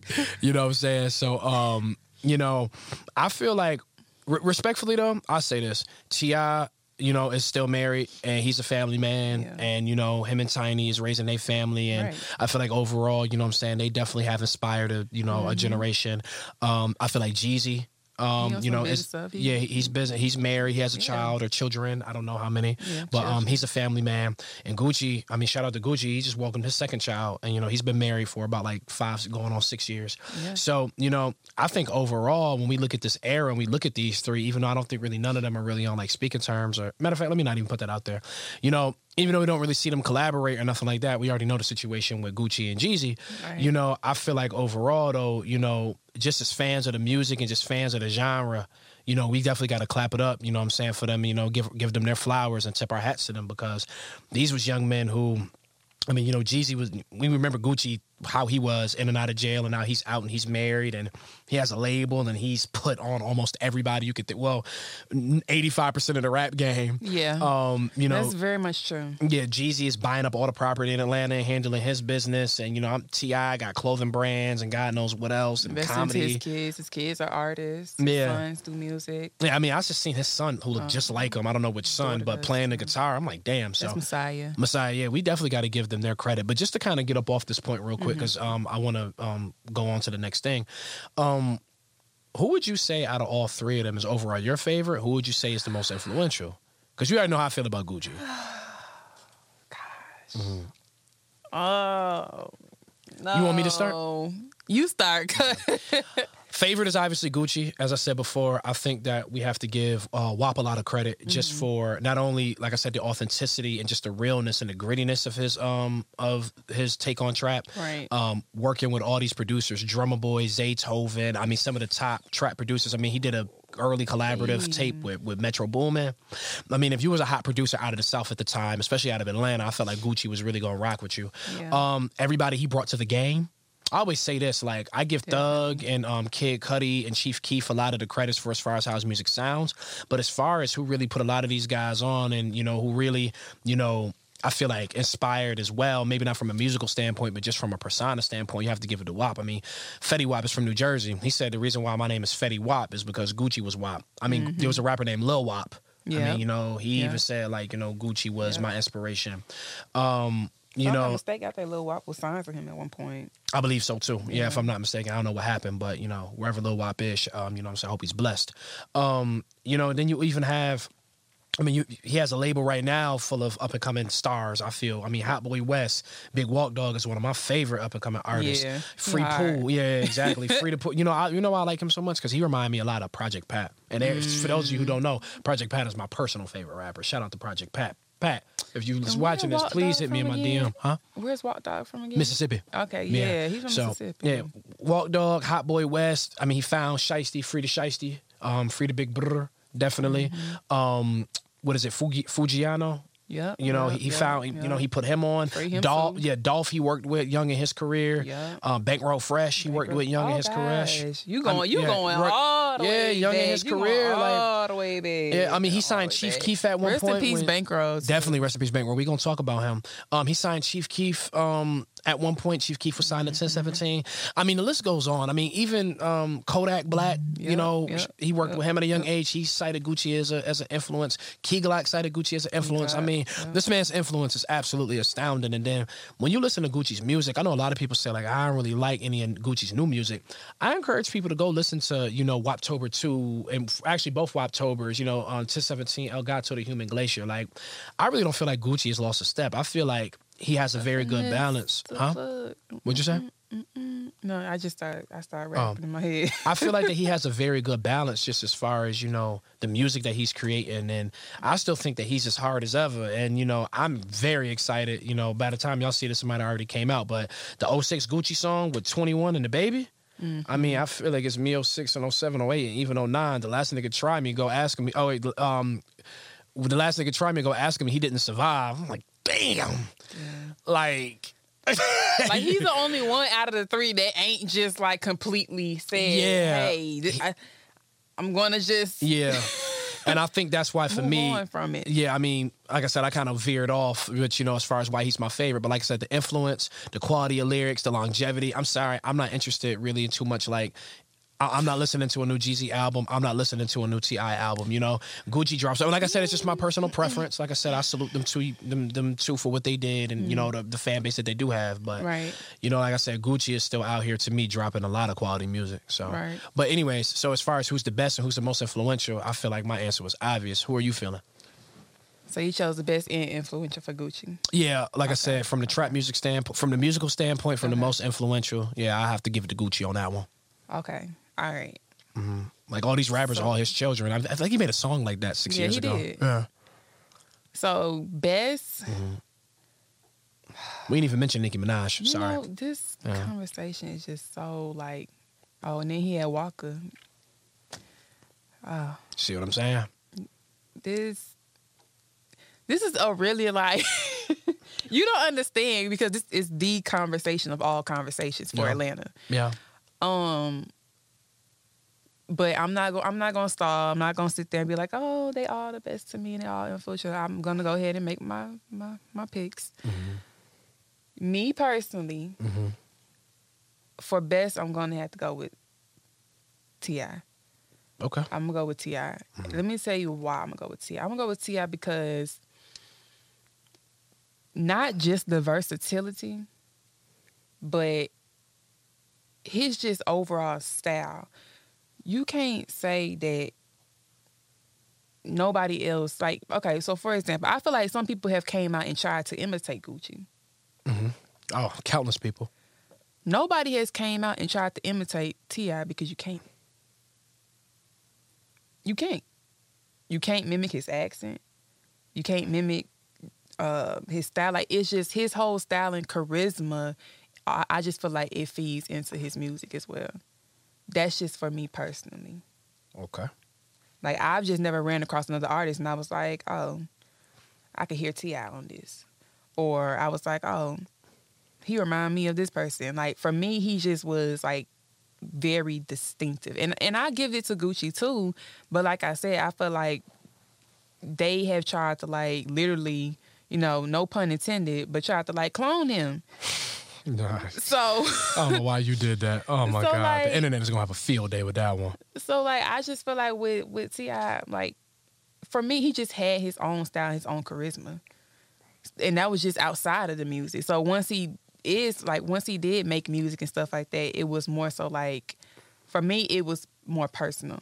I felt like you could relate to him more. Like, he was like an uncle, or you could look at him like a brother, or you could look at him like a cousin or whatever. Like, he just felt like family. Okay. And this was before the TV show came out. You see what I'm saying? Like, he just felt like family. Like, he felt like he, like you could call him or something. Like, he was a cousin. Mm-hmm. So I think that personal relationship that he built with his fan base is very important to his background, into his history, into his legacy, as well as everything that he built outside of music. Because if we talking about best, like what are you putting in best? Like, you talking about best dress, best music, best, however you define business ventures, best I want to talk about the music and the influence. Okay. That I want to talk about the things that mostly surrounded by the music and who impacted the culture. But however you define best. Okay, so as far as music, I'm still gonna go with Tip. I just feel like he was more versatile, and I feel like I can listen to his music back to back to back because his songs have different, like, some of them have different meanings. Sometimes when I listen to Gucci, I love his music to death, and I can listen to him for a long time too. But at some point, I got to cut it off because I don't want to keep hearing about trap over and over and over and over again. Mm-hmm. And I don't know if you've noticed, but I've never heard a song where Gucci ain't never said the word trap, or that he's never mentioned some type of dealings with it. So it's kind of like Monica. Okay, well, outside of his love songs, he do got some love songs. Like Computer Love, that's one of my favorite songs by him. Justin Bieber? No. Computer Love don't have Justin Bieber on it? I was it's with Kodak Black. Now that I think about it, I forgot the name of the song. If that's not it. I'm thinking of Love Through the Computer, but that's with Justin Bieber.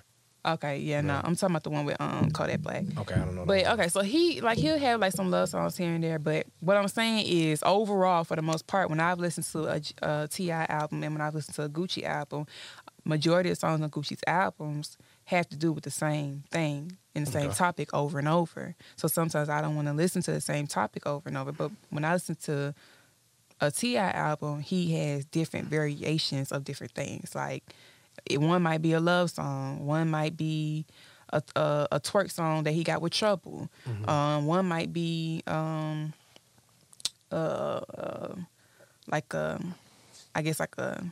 what they call it? I guess a pain song, a struggle song, whatever you want to consider it. I would just say, like, you know, the song with Rihanna, like there's different type of variations. Then he can take it back to the neighborhood and he can do the whole trap thing. But I mean, he had a whole song, the Trap Back song, and then the songs he did with Thug, like they was just all different songs. Like not one of those songs was the same. So best musically, I feel like I give that to T.I. Now influential, I'm giving that to Gucci. Because I can't go to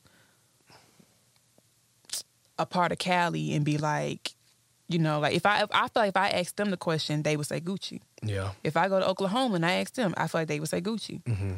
So, yeah, that's what I would say. All right, that's fair. Appreciate that. I'm gonna have to disagree with you on the fact that, you know, We can agree to disagree. Yeah, Gucci. We can always agree to disagree. Gucci can't be. I mean, I feel like the reason why Gucci is mimicked is because people look up to him that much. I also feel like he's influential. Yeah, but I feel like you can't say that. Oh, you can't mimic T.I., but you can mimic Gucci. I'm like, I don't know how I feel about that, but I respect it. You can get closer to mimicking Gucci than you can T.I. Okay, I got you. I mean, it's the same one who said go dig your partner up, nigga, but he can't say shit. I don't know if many people got the balls to write and then go to the studio and say some shit like that. But okay. Have you not heard them Florida artists? Boy, they be going in. Fulio and Who came before them? Young and Ace. Who came before them? What? Who came before them? Gucci came before them. My point exactly. But anyways, yeah, them Florida niggas is wild. But as I was saying though, so moving on, Sam. So we spoke about your time in Atlanta. We spoke about, like, you know, the Gucci era. We spoke about, like I said, like the young kind of like pre-club era of Atlanta. So let's go to 2000. Yeah, let's go to like 2011 and 2013, 14. Now, by this time, were you still in Atlanta or were you? I was still in Atlanta. You're still in Atlanta. Okay. I was still in Atlanta. I was in Atlanta from 2004 all the way up to 2000, I'm going to say 16. And then I moved to Texas. And then 2017, I moved from Texas back to Atlanta. Okay, gotcha. So let's stay with Atlanta real quick, because I do want to ask you about Texas, especially because I show a feeling, because we've shown a lot of Atlanta, but a lot of good questions on Texas. As far as Texas goes, as far as Atlanta goes, so 2011, 2014, as I said before, we start to see Gucci collaborating and signing pretty much everybody coming out, either collaborating or signing everybody coming out of Atlanta. Yeah. So rather it was Free Bricks with Future. Rather it was Free Bricks with Future. Rather it was, you know, the collaborative projects with Young Scooter, signing Young Thug, signing Pee Wee Longway, signing Migos. Gucci pretty much had his hand in everything. Signing Chief Keef. During that time, Gucci had his hand in everything. And, you know, these, I feel like some of the people I just named, or pretty much everybody I just named, is the precursor to what we have in Atlanta now, today's with the Savages, the Babies, and everybody else. Oh, working with Bankroll Fresh. R.I.P. to Bankroll. Right. And we mentioned Future. What was that era in Atlanta like? Because now you got Future coming with the auto-tune sound, and he's collaborating with everybody, and Future is coming with a sound that's very new, and it's trap. Dirty Sprite. Yeah, the Dirty Sprite. Yeah. What is it? Astronaut Status. Yeah. And then he eventually came with, you know, the album Pluto. Yeah. Then Thug is coming out. He got the I Came From Nothing tapes, and that is with the, you know, his very, you know, distinctive and, you know, sometimes incoherent style that he introduced to rap music that pretty much has stood the test of time and that a lot of people are using now. You know, Pee Wee was coming through with the gangster shit, you know, and Pee Wee did what he did, and he's another one I want to talk about. But what was that era in Atlanta like? That era, that was a fun era. You know. Because that was like, first off, that was... excuse me, I'm sorry. Migos with the triplets.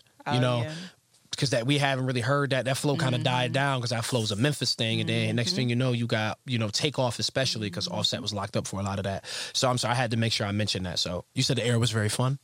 It was very fun because that was like our coming of age era. So that was kind of like, we was about middle school. So we listened to a lot of like, and these are some artists that, you know, still make music, but they're not as prevalent as they were during that era. But we listened to a lot of Rich Homie Quan. Yep, he's another one. 2 Chainz. We listened to a lot of 2 Chainz. That a lot of Rocco for sure. Definitely. That Going Steady, You Don't Even Know, Ain't No Way Around It. Okay, so we listened to a lot of Johnny Cinco. A lot of Young Scooter. Yep. Definitely Scooter. Like, we just listened to a lot of, like... A lot of these dudes was underground, too. This was, like, mixtapes. Yeah, like, if you wasn't listening to... Because, you know, I was living in Georgia at the time. Like I said, I'm not going to claim Atlanta. I was with my dad in Decatur on the weekend, and then I was in Cobb County during the week. So, you know, but it was a lot of heavy mixtape stuff going on in the city. Right. Yeah. Oh, you want to know what? I'm glad you brought that up though, because we used to do this thing, Spinrilla. Yep. Spinrilla. I used to steal mine off the end. Yeah. I used to steal mine off the end. I was ashamed the devil. I just used to tell the truth. I used to steal mine off the end. I didn't have Spinrilla, or I had my mixtapes. Yeah, that's what I was finna get to. So Spinrilla in my mixtapes, I don't think like I'm still And trying Dat to. Piff. And Dat Piff. Yeah, I that was the just seen third it. one I was trying to get to. Rest in peace to Dat Piff, because I just seen that they closed down their rest in final peace. servers, man. We miss you, Dat Piff. Whoever came up with that, They you held us down. You held us down, especially when we was in middle school, wanted to bump the new music. We got it for the free ski. Yes. We salute whoever came up with Dat Piff, who worked with that team, bro. Hope that you and your family are well. But please continue.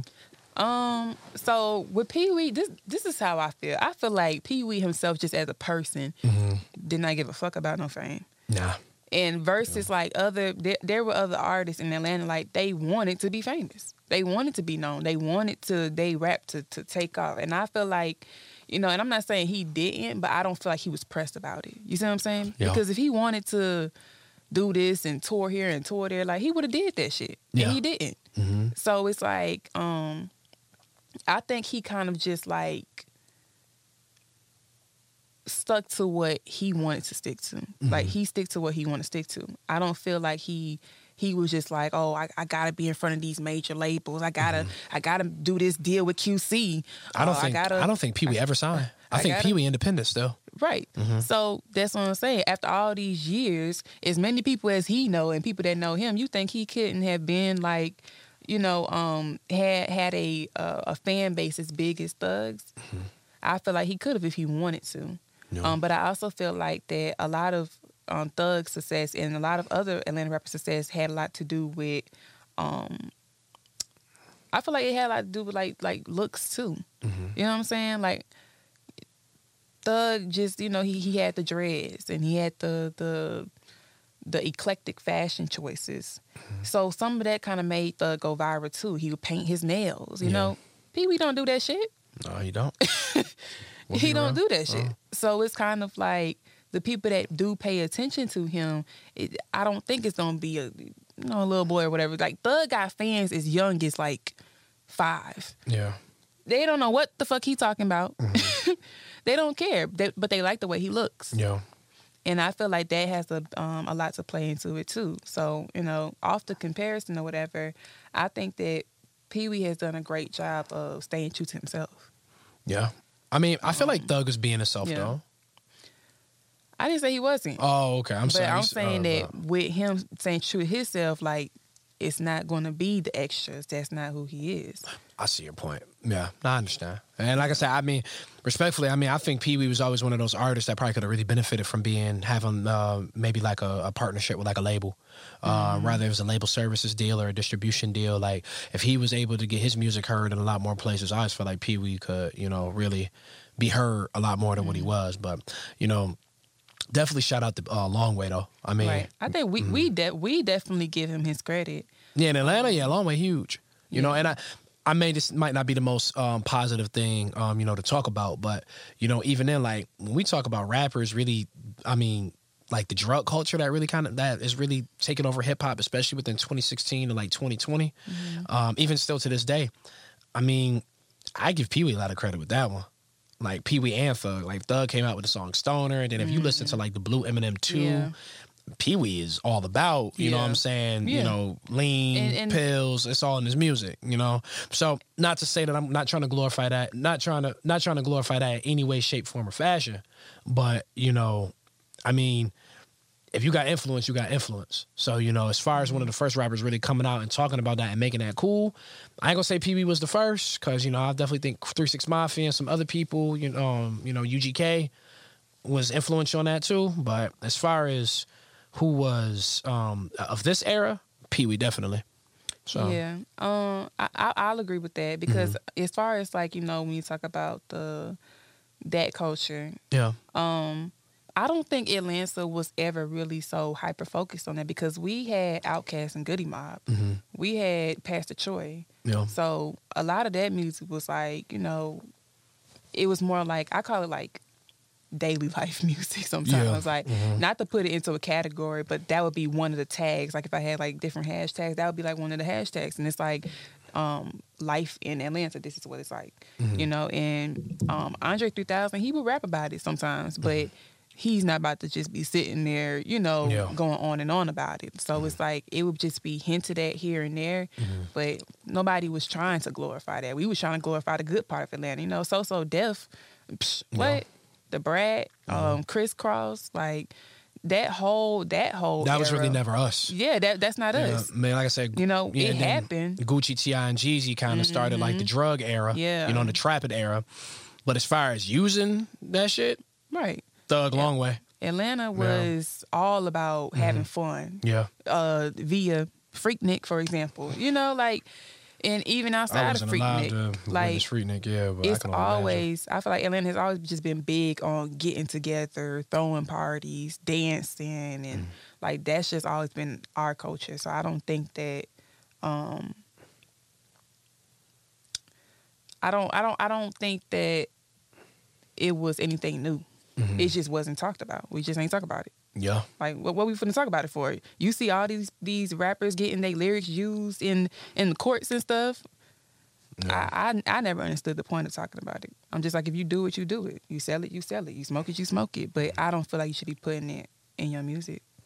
I can respect that. But like I said, as far as my point with Long Way, you know, and I salute you for feeling that way. As far as my point with Long Way, I mean, at the end of the day, it's influential. Right. And I got to give him his credit on that one because that really was the dominating sound from 2016 to 2020. And as I said before, I remember, you know, and like I said, I listened to a lot of different rap from West Coast to down South to East Coast to even overseas at times. So I really credit him with really making that like the thing to do. I'll say that. Right. But moving off of Pee Wee, shout out to Pee Wee Long Way though, definitely. I definitely want to talk about Future and I want to talk about Migos before we get to your time in Texas. As far as Future, I mean, like I said, I was in Georgia at this time. You couldn't go around them. You couldn't go leave your house without hearing Turn Off the Lights, Magic with T.I., Tony Montana.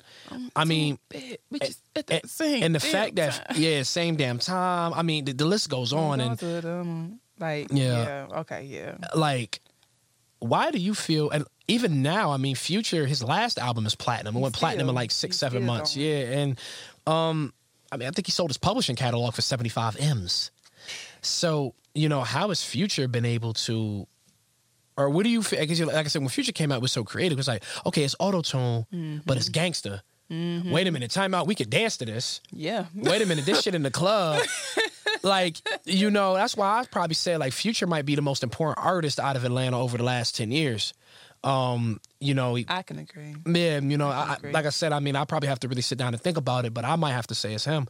Because you was really in Atlanta. Yeah. Talk about Future and why you feel like he's been able to continue to just push the boundaries and just continue to be successful, because Future's on a crazy run. His run ain't stopped. I'm sorry, you going platinum in under a year as a 36-year-old artist, your run hasn't stopped. But please continue. You kind of covered the bases. Like, I'm going to say, to kind of like piggyback off of that, like the versatility of the songs. Not just like the song, but like the fact that you can do so many things to it. You see what I'm saying? Like, if you want to chill at home, you can play Future. You want to go to the club, you can play Future. You can play Future. The strip club, you can play Future. Like, college party, Future. Like, it's not nowhere you can't play except for church. But you know, Future, don't get no ideas. Don't get no ideas, Future. He finna hit up Mary tomorrow. Yeah, facts. Yeah, nah, he gonna go straight to Kirk Franklin. Oh, what you mean? I don't know if he gonna get Kirk Franklin. He'll ask. I think Plies been trying to get Kirk Franklin, and he ain't had no luck yet. Facts. And that's his daddy. Oh, wow. But, okay, continue though. I think Future has had the success he's had also because his style too. Like that little jean jacket. Everybody was wearing a jean jacket. That little cut-off one, the sleeveless one, everybody was wearing that. His style, his fashion. Yeah, Future's one of the best dressed rappers of all time. I give Future's credit. However, he did, and I wish I would have had a photo of him, but remember when he tucked in his hoodie? I ain't never seen nobody tuck in a hoodie. That shit was crazy. But please continue. I lost my fucking mind when I seen that. I said, this nigga just tuck in his hoodie? Yo, Future, if you ever see this, please jump in the comments. Like, what was the inspiration behind that? Like, I gotta know. My bad. I would say, like, also because he was in that Roscoe Dash, that Waka Flocka era too. And so many of them artists, no disrespect to them, they done kind of came and gone. Yeah, He's still turning out hits on almost every single hot hip hop album every year. Right. Yeah. I will say this though, Waka ended up. I'm gonna get back to Future. Just quick side note, Waka ended up going into like the EDM music and all that, and like the pop music. I heard he like, get money over there too. Yeah. So that was that. But anyways, Future, like, he was just shit. He was a fly ass nigga. Like, I don't even know too much of what to say. I will say this. I think that he kind of like, with the Dirty Sprite thing, I think he built an aesthetic around himself. So I think like he started to, the things he indulged in, other people started indulging in it. Like I think Future built a culture around himself. Like when you think about Future, you think about Dirty Sprite. You think about strip clubs, strippers. You think about I love strip clubs. We know. Yeah. What's your favorite strip club? Now you put me on the spot. Okay, but anyways, he I like all of them. Wherever there's some ass at, huh? Yeah, as long as they just don't got an incorrect C-section scar. A C-section that go like that, as long as they ain't got girls up on the pole like that, yeah. Well, wherever, yeah, say it again, Sam. Wherever it's some ass, wherever some ass. Yeah, I'm cool. And some decent wings. Some decent wings. Yeah, some I thought decent that's wings. right. The strip club, by the way, the strip clubs in Atlanta got the best wings. By far. Really the best food. Yeah. But I ain't gonna push it too far.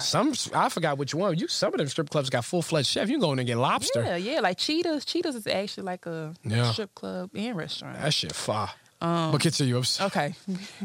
So, I also feel like Future, like, he really got popping with in the strip clubs. Yeah. Like, a lot of strippers liked him for real. Yeah. So, and then it was, who was it? If I'm not mistaken, and somebody correct me if I'm wrong, but Big Jade really helped Future out a lot as far as, like, getting his music out there. So, Big Jade is actually on the Big Facts. Yeah, Big facts. Shout out to podcast. Jade. Yeah. Hell yeah. She a hustler. I salute her. Shout out to Big Facts, by the way. Big Facts is definitely one of the hugest inspirations as to why I decided to create I Got More to Say. So shout out, Big Bank. Shout out Scream. Shout out Big J. Definitely shout out to all them over there. But continue, I'm sorry. Right. So I think he just had a lot of support from the street aspect. As many rappers do, but you also have to take it back to the Dungeon family. That's who he started, like he was brought up the right way with Rico Wade. Rico Wade is his cousin. Rico Wade is his cousin. Yeah. So he deep-rooted history there. You feel what I'm saying? Future ain't had no choice but to be nice. He didn't have no choice. But to be nice, yeah. He didn't have no choice. And then he had to change the game. Exactly. So even within that, like, he already kind of had that guidance and stuff on how to, like, put himself out there and stuff like that. Like, for example, I don't recall him, during that time ever being in any type of, like, beef or drama. Like, to me, in my opinion, he was a fly ass nigga that minded his business. Yeah. And even then, you don't really see Future beefing with anybody. Exactly. Yeah, at least not from a rapper standpoint. Exactly. You've seen, some of his girlfriends and baby mamas and stuff like that. But yeah, you're right. Right. You don't really, and he's on everybody's album. Because you want to know why? Because I have not met not one person that does not like Future. Yeah, I'm a fan myself. I done met plenty of people that don't like this artist and that artist. Yeah. Like, it's people that don't like the baby. It's people that do like the baby. It's people that don't like Drake, French Montana. But some people that do. I've never met nobody that says I don't like Future. Definitely. Unless they like a diehard Sierra fan and they just completely have annihilated him from their reality. But other than that, no. I think he's just like, in his own right, he created his own lane. Yeah.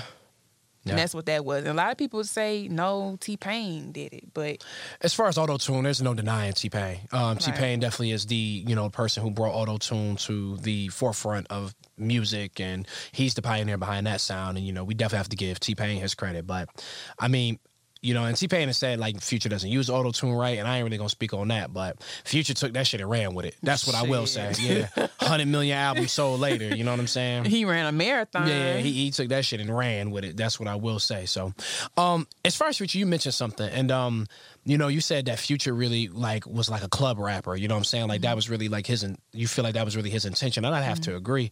And, I just want to speak on this. Like, I feel like Future really took, the juvenile route. So, when I say that, when 400 Degrees came out, neither one of us were alive, I don't think. Yeah, I don't think neither one of us were alive when 400 Degrees came out. But, I always say, like, Juvenile, like, he, to me, is one of the most inspirational of this era because, everybody wants to have that club hit. And Juvenile, when he dropped 400 Degrees, he had an album full of them. Yeah. So, I feel like Future definitely, I ain't going to say, like, he bit off Juvenile, no, but I feel like he kind of followed that mold. You know what I'm saying? All right. Let's make hits. Let's go shoot videos. Let's get all these songs up in the club. And then, of course, he was also versatile with the way he did it because Future has songs with The Weeknd and other people. But, yeah, I mean, speaking on that, though, as far as the club, how do you feel the club scene in Atlanta really changed the music industry? Okay, yeah. What do you feel like really attributes it to the music industry? Because, like, I'll give you a perfect example. I'm not going to say no names, but I talk with somebody who does radio promotion at Def Jam. Okay. And, this person pretty much was just like, yo, like, I got this song. So he was promoting this LA artist's song. Okay. Matter of fact, y'all can say this. He was promoting YG's, song, I think Toxic. That where he kind of took the Mary J. Blige on. So, they was just like, oh, well, I took, I'm trying to promote this song. I'm trying to push this song. Mind you, this is a West Coast artist. He was like, first thing I want to do is get this song in the club in Atlanta. And I'm like, YG got fans everywhere. Why ain't doing it in L.A.? Exactly. And L.A. is, what I'm saying, the biggest, really the spot for music. So I just was like, to a certain extent. So I just was like, it is, to a certain extent. It tells you a lot. Yeah, but I just like, wow, like the first place he want to go is go put it out in the clubs in Atlanta. So, Sam, why do you think that is? Because we just the best, man. Like, Sam, you got to give a better answer to that. Come on, yo. I feel like, again, like I said, Future really blew up from the strip clubs. Like, you got to think about it. A lot of clubs in Atlanta are strip clubs. Yep. We do have nightclubs as well, but a lot of men don't want to go around to clubs staring at other men. They would rather go to the strip club and look at some women. And some of the ladies, they get to pick what songs they want to dance to. They get to pick what they want in their rotation. Some of them, not all of them. And I just think that I feel like Atlanta has a crazy DJ culture too that nobody really like talks about a lot. Yeah. It's a lot of politics that goes behind the DJs in Atlanta. So that's really what I think it is with the clubs, because I did like internship work. Yeah. Toomp, Scream, Spins, Esco. You're right about that DJ. Like, I never really thought about that. The Drama. DJ. Yeah, DJ Drama. Yeah, the DJ situation in Atlanta series. You did internships? Yeah, so I did an internship with, it's a coalition. It's a group. It's like a group or organization. It's called DJ Coalition. So DJ Coalition is basically like a group that operates as an ecosystem for DJs in Atlanta. So there have been a lot of people that actually moved to Atlanta just to join that coalition. You see what I'm saying? So they kind of like have unionized themselves almost. So I feel like it goes back to connections, relationships. If you cool with this DJ, or, a lot of people will go into the club sometimes and try to pay DJs to play their record. Some would, some wouldn't, depending on what's going on that night. But I know that the reason why he probably wanted to promote that record in Atlanta nightclubs first is because a a lot of people in Atlanta are receptive to other music. I'll say that too. Yeah, because it's really a melting Outside pot. music. Yeah, Right. like so many people that's not from Georgia live in Georgia. Exactly. Yeah. And when you go to, like, okay, so for example, when I moved to New York, you know, every party that I've been to, it's the DJ mix up here is completely different from the DJ mix down south. Mm-hmm. Like, Respectfully, I feel It's- like New York got better DJs to a certain extent. and we can agree to disagree. Okay. I definitely get Monty's take on this one.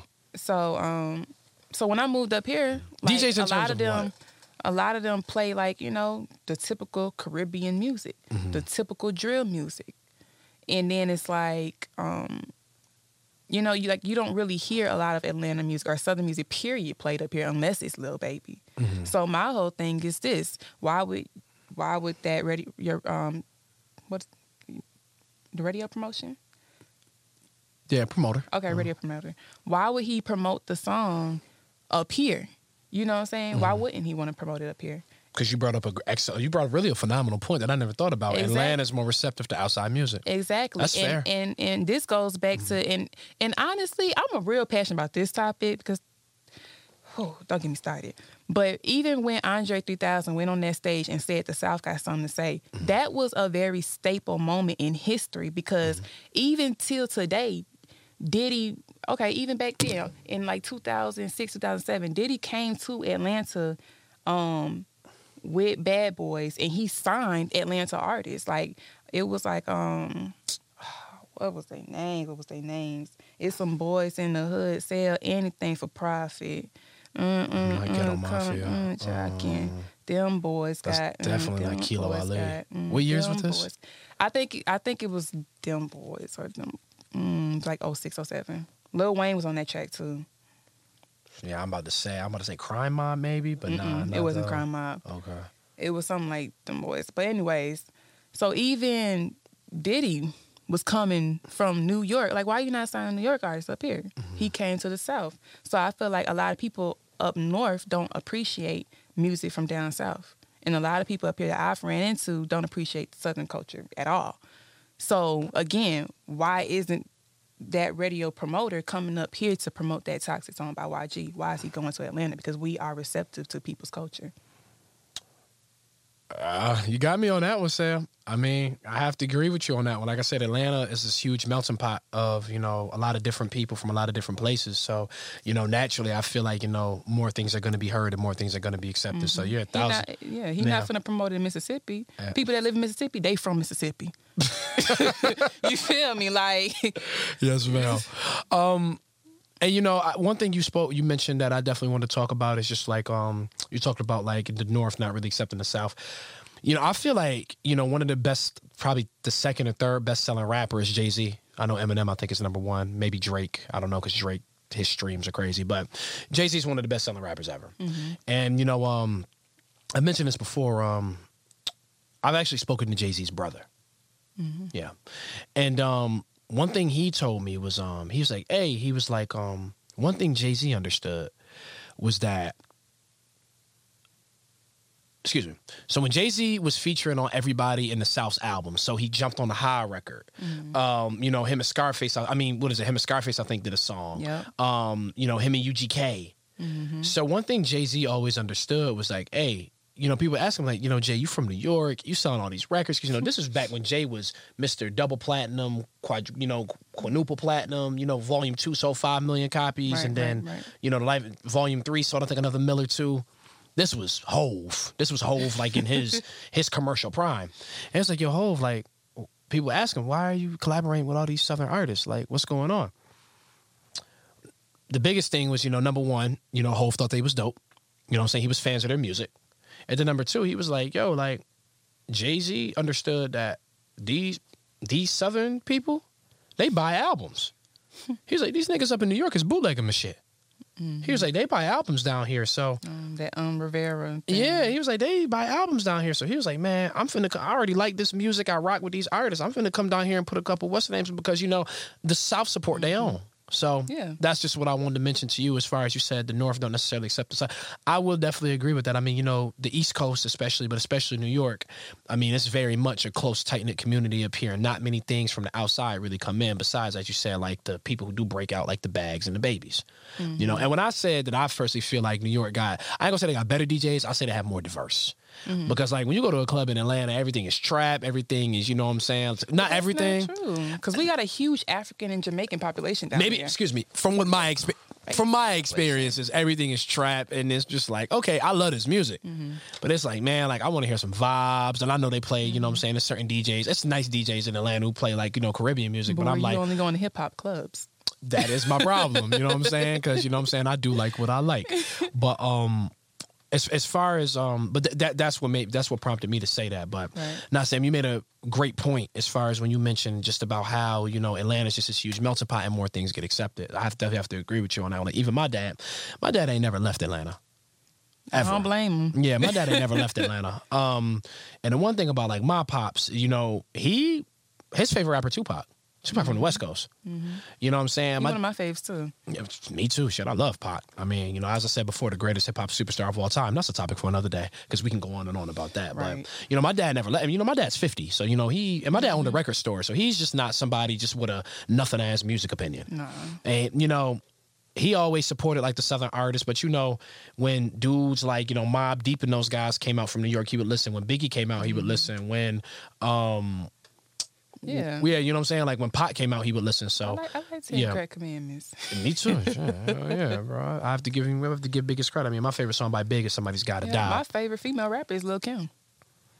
So yeah, Sam. I want to touch on the Migos too, just because you know, we talked about Future, we talked about Gucci, we talked about Pee Wee, talked about Thug a little bit. I definitely just wanted to make sure that we spoke about the Migos because I remember when the Migos came out and they came out with Versace, and the Migos came out with Versace, and then, you know, it was everywhere. Then Drake hopped on the remix and it was everywhere. And then, I mean, Donatella Versace used their song, and, you know, that year in the Versace like spring show or like, you know, fashion walk or whatever they did. And then, of course, you know, the Migos went on and it was just hit after hit after hit after hit after hit, you know, with the mixtapes. And then eventually, you know, they got the deal. You know, they signed with Gucci. And then when Gucci couldn't help them, he put him with P, you know, and they went with P. And then, you know, Culture 1 and 2. And then, you know, it was up through there. If you can, just really quickly, talk about just the Migos impact and what you remember from that era. Because when the Migos was really popping in Atlanta, I pretty much moved.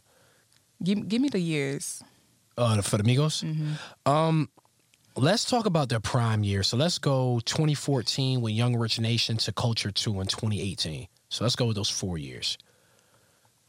Okay. So, again, I think it was more so fashion than anything. Like, that was the biggest thing for us in the Migos. Like, it was like, oh, they got this on and that on. Like, because True Religion was real popular. Yeah. So everybody, everybody was wearing True Religion. Well, for us, we didn't get it from Chief Keef. We got it from 2 Chainz. Yep, 2, definitely, because he was on the mixtape cover with the with the Louis Vuitton. Yeah, definitely 2. So we would go to like underground Atlanta and like get like True Religion and stuff like that. So as far as like fashion choices, like that changed when the Migos came out because everybody wanted to wear Versace. Everybody wanted to wear like, it was trendy fashion. Yeah, like it in more high end designers. Like, you know, like we had always liked nice stuff and great designers, but they were like kind of like putting on for designers that we didn't really wear. So Versace and who else would I say? Just the ones that we didn't. Like, we was like real heavy on Gucci, real heavy on Louis Vuitton, and then that was it. They were more like Versace, Prada, Dolce Gabbana.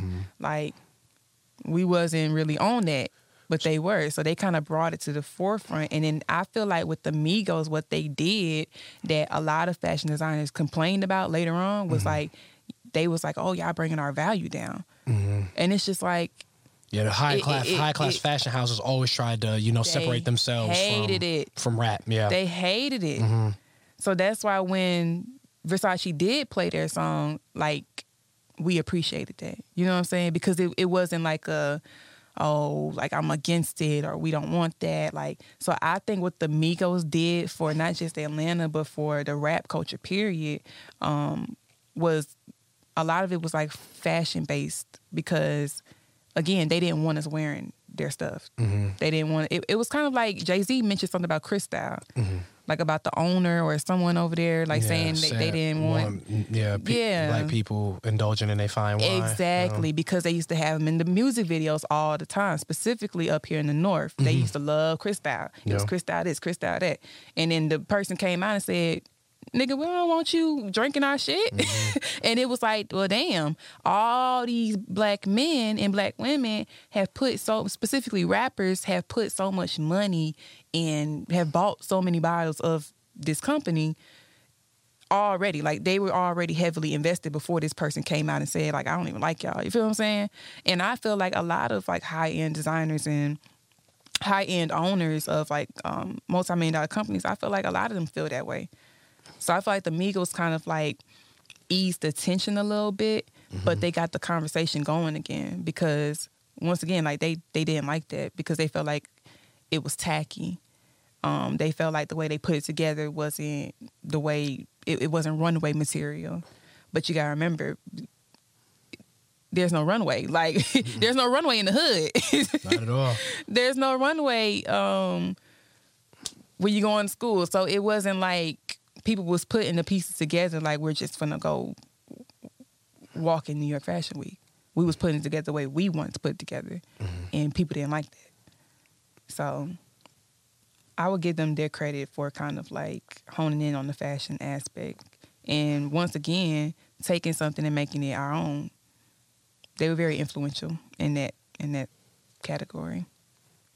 Sam, first off, thank you so much for that point because I never ever thought about it like that. I mean, you look back 2013 when they was doing that. Now 2023, Pharrell is the creative director for Louis Vuitton. You know, Virgil was before. You know, Virgil wasn't really necessarily as involved in the music outside of like the creative, like, you know, doing like album covers and stuff. But now Pharrell is a full-fledged rapper and producer. You know what I'm saying? R.I.P. to Virgil, by the way. But you know, it's very interesting to hear you say that because you really just brought it full circle. Migos really does deserve their credit because you're right. As far as the conversation being open for rappers, being able to, like Gucci Mane collaborating with the brand Gucci because they didn't want Gucci wearing his stuff. No. You know, who else? As you said, Donatella playing the Migos song at, you know, Versace, you know, like their spring, I forgot what it was, but one of their shows. All these rappers that are going to Fashion Week, you know, Pop Smoke when he went to Fashion Week with the off-white blue coat and, you know, I think Offset walked in Fashion Week. Yep, he did. You're right. I ain't gonna say Migos was the first, but, you know, they definitely did open up the doors as far as for that conversation to be had, and I appreciate you for making that point because I never thought about it like that. I do want to talk about the music really fast, and, you know, so first off, rest in peace to Takeoff because, like I said, I still in my feelings about, you know, just his passing. But the one thing I wanted to ask you, and I'm not trying to get involved between, you know, because that's family, between Offset and Quavo, but I just feel like I definitely want to make this point. I want to get your opinion.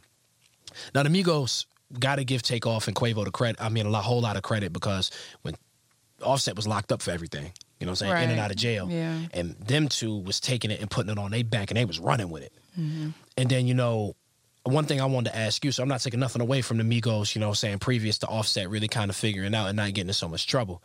But what was the impact that you felt, or your personal opinion, when Offset came out? I mean, when Offset stopped getting locked up so much, and Offset eventually joined the Migos, and he was more of a consistent face, and he was more consistent as far as popping up on the music. What was his impact to the Migos? Because I just throw this out there. I love all three of them. I loved all three of them together, but Offset was my personal favorite. Right. Okay. Or Offset is my personal favorite, Migo. So what I say to that is there definitely was a difference because, first off, I feel like Offset's tone is different. His tone, the pitch of his voice is different as well. And I feel like he was more of a rapper than he was like the one that you would put on the hook or the one you put on the chorus. So I felt like he brought like the actual like rapping style back to the group. Oh, because with the triplets. Exactly. Yeah. Yeah, to me, he's the best rapper out of all of them. Yeah. Personally. Excuse me. I would say the same. Yeah. I would say the same. I feel like Takeoff was the glue in between the two. Mm-hmm. And then I feel like as far as charisma and hooks and bridges, Quavo had that. Yeah. So I feel like they was kind of like, I ain't gonna say Powerpuff Girls, but everybody had like their own role. Like, so. And it all blended well great. Exactly. Yeah. And then you could tell the difference too, because when Offset was locked up, it was a lot of just like dance type of music.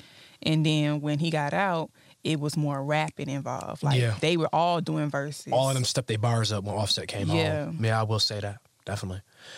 Well, as I said before, rest in peace to Takeoff. My prayers is with his family and, Quavo and Offset. So definitely shout out to them. I know they said that the Migos, I think Quavo said it in his recent song that the Migos aren't a thing anymore. And it makes sense because they're missing an original member. So, I'm just so thankful and so blessed that I got a chance to be able to witness and experience, what they was doing. Because Bad and Bougie, Motorsport, Hannah Montana, Bando, Charles Barkley, Emmitt Smith. I mean, from their underground to their albums. Yep. I mean, they gave us Having Our Way with Drake. I mean, the Migos gave us hit after hit after hit. And, they provided. They came up with the little dab dance. I remember that dance went crazy. Yeah, facts. They was really, Migos was doing the damn thing. Got to give them their credit. Then that was like, what was his name? Michi. Michi he was like dancing and stuff with, he ended up opening up and dancing for like Ray Shremmerd and stuff like that. So the dancing came back also when Offset got out. Yeah. Wow. Yeah, I never thought about it like that. Damn, I never realized Migos impacted, Atlanta's dancing like that either. Like they was doing all them hit them folks. I can't. I'm a little rusty. I can't dance no more. I can tell. But that was stiff as hell. I ain't even because I didn't try. I wasn't trying. I wasn't trying. You were like Frankenstein when you tried that shit. I wasn't trying. I want to see you try. I want to see you try. I don't. You know what? That's the thing with me. I don't do things that I know I can't do, and I damn sure don't try them in front of cameras. But anyway, Sam, this is because we should. What is it? We got to wrap this up. Tell me about when you moved to Texas and about your time there, briefly, if you don't mind. Okay. So you want to know something that's, gosh, my life is really a movie. I didn't move places and then move back to this place and then move back to that place. So when I moved back to Texas, first off, the influence never left because my godmom is from Texas and she's half Mexican and half black. So even within that, I had like a little when I was in Texas, I had like a lot of like Mexican influence too. What part of Texas did she stay in? Because Texas is massive. Right. So she stayed in San Antonio, and then she stayed in. It's a military town. Way down south. Yeah, and then I believe like Houston a little bit. Houston is the biggest American city by landmass. Okay, bad. And then all my family not all of them, but majority of them from Michigan, they moved to Dallas. They're currently in Dallas. So you pretty much in all the cities except Austin. Like your family. My mom's in Austin though. Wow. Yeah. Godly. Okay. She works at a software tech company out there. Like she moved from Atlanta for that job, so now she's out there. Okay. But the influence, it's a lot of like football pride. It's a lot of like. Because you went to what high school? Tacos. Oh, I hope they don't watch this. I went to like 3 high schools. So I went to Lake Travis High School first when I first moved there. Okay. I moved from there and I went to Dripping Springs High School. Okay. Then I moved from there and I went to James Bowie High School. Okay. James Bowie High School is the high school that I graduated from. And I didn't even walk across the stage. I freaking hated it. I didn't even walk across the stage. Like, I just got my diploma and left. I left and went back to Atlanta. Like, I didn't like Austin. I liked Texas, but I didn't like Austin. Okay. I wasn't a big fan. So you went to high school, and all 3 high schools were in Austin? Mm-hmm. All 3 was in Austin. Wow, I'm going to say I had never heard none of these high schools. Okay. Damn, because a lot of what I had to ask you about Texas was mostly about Houston, but I mean, you obviously said that you have family there.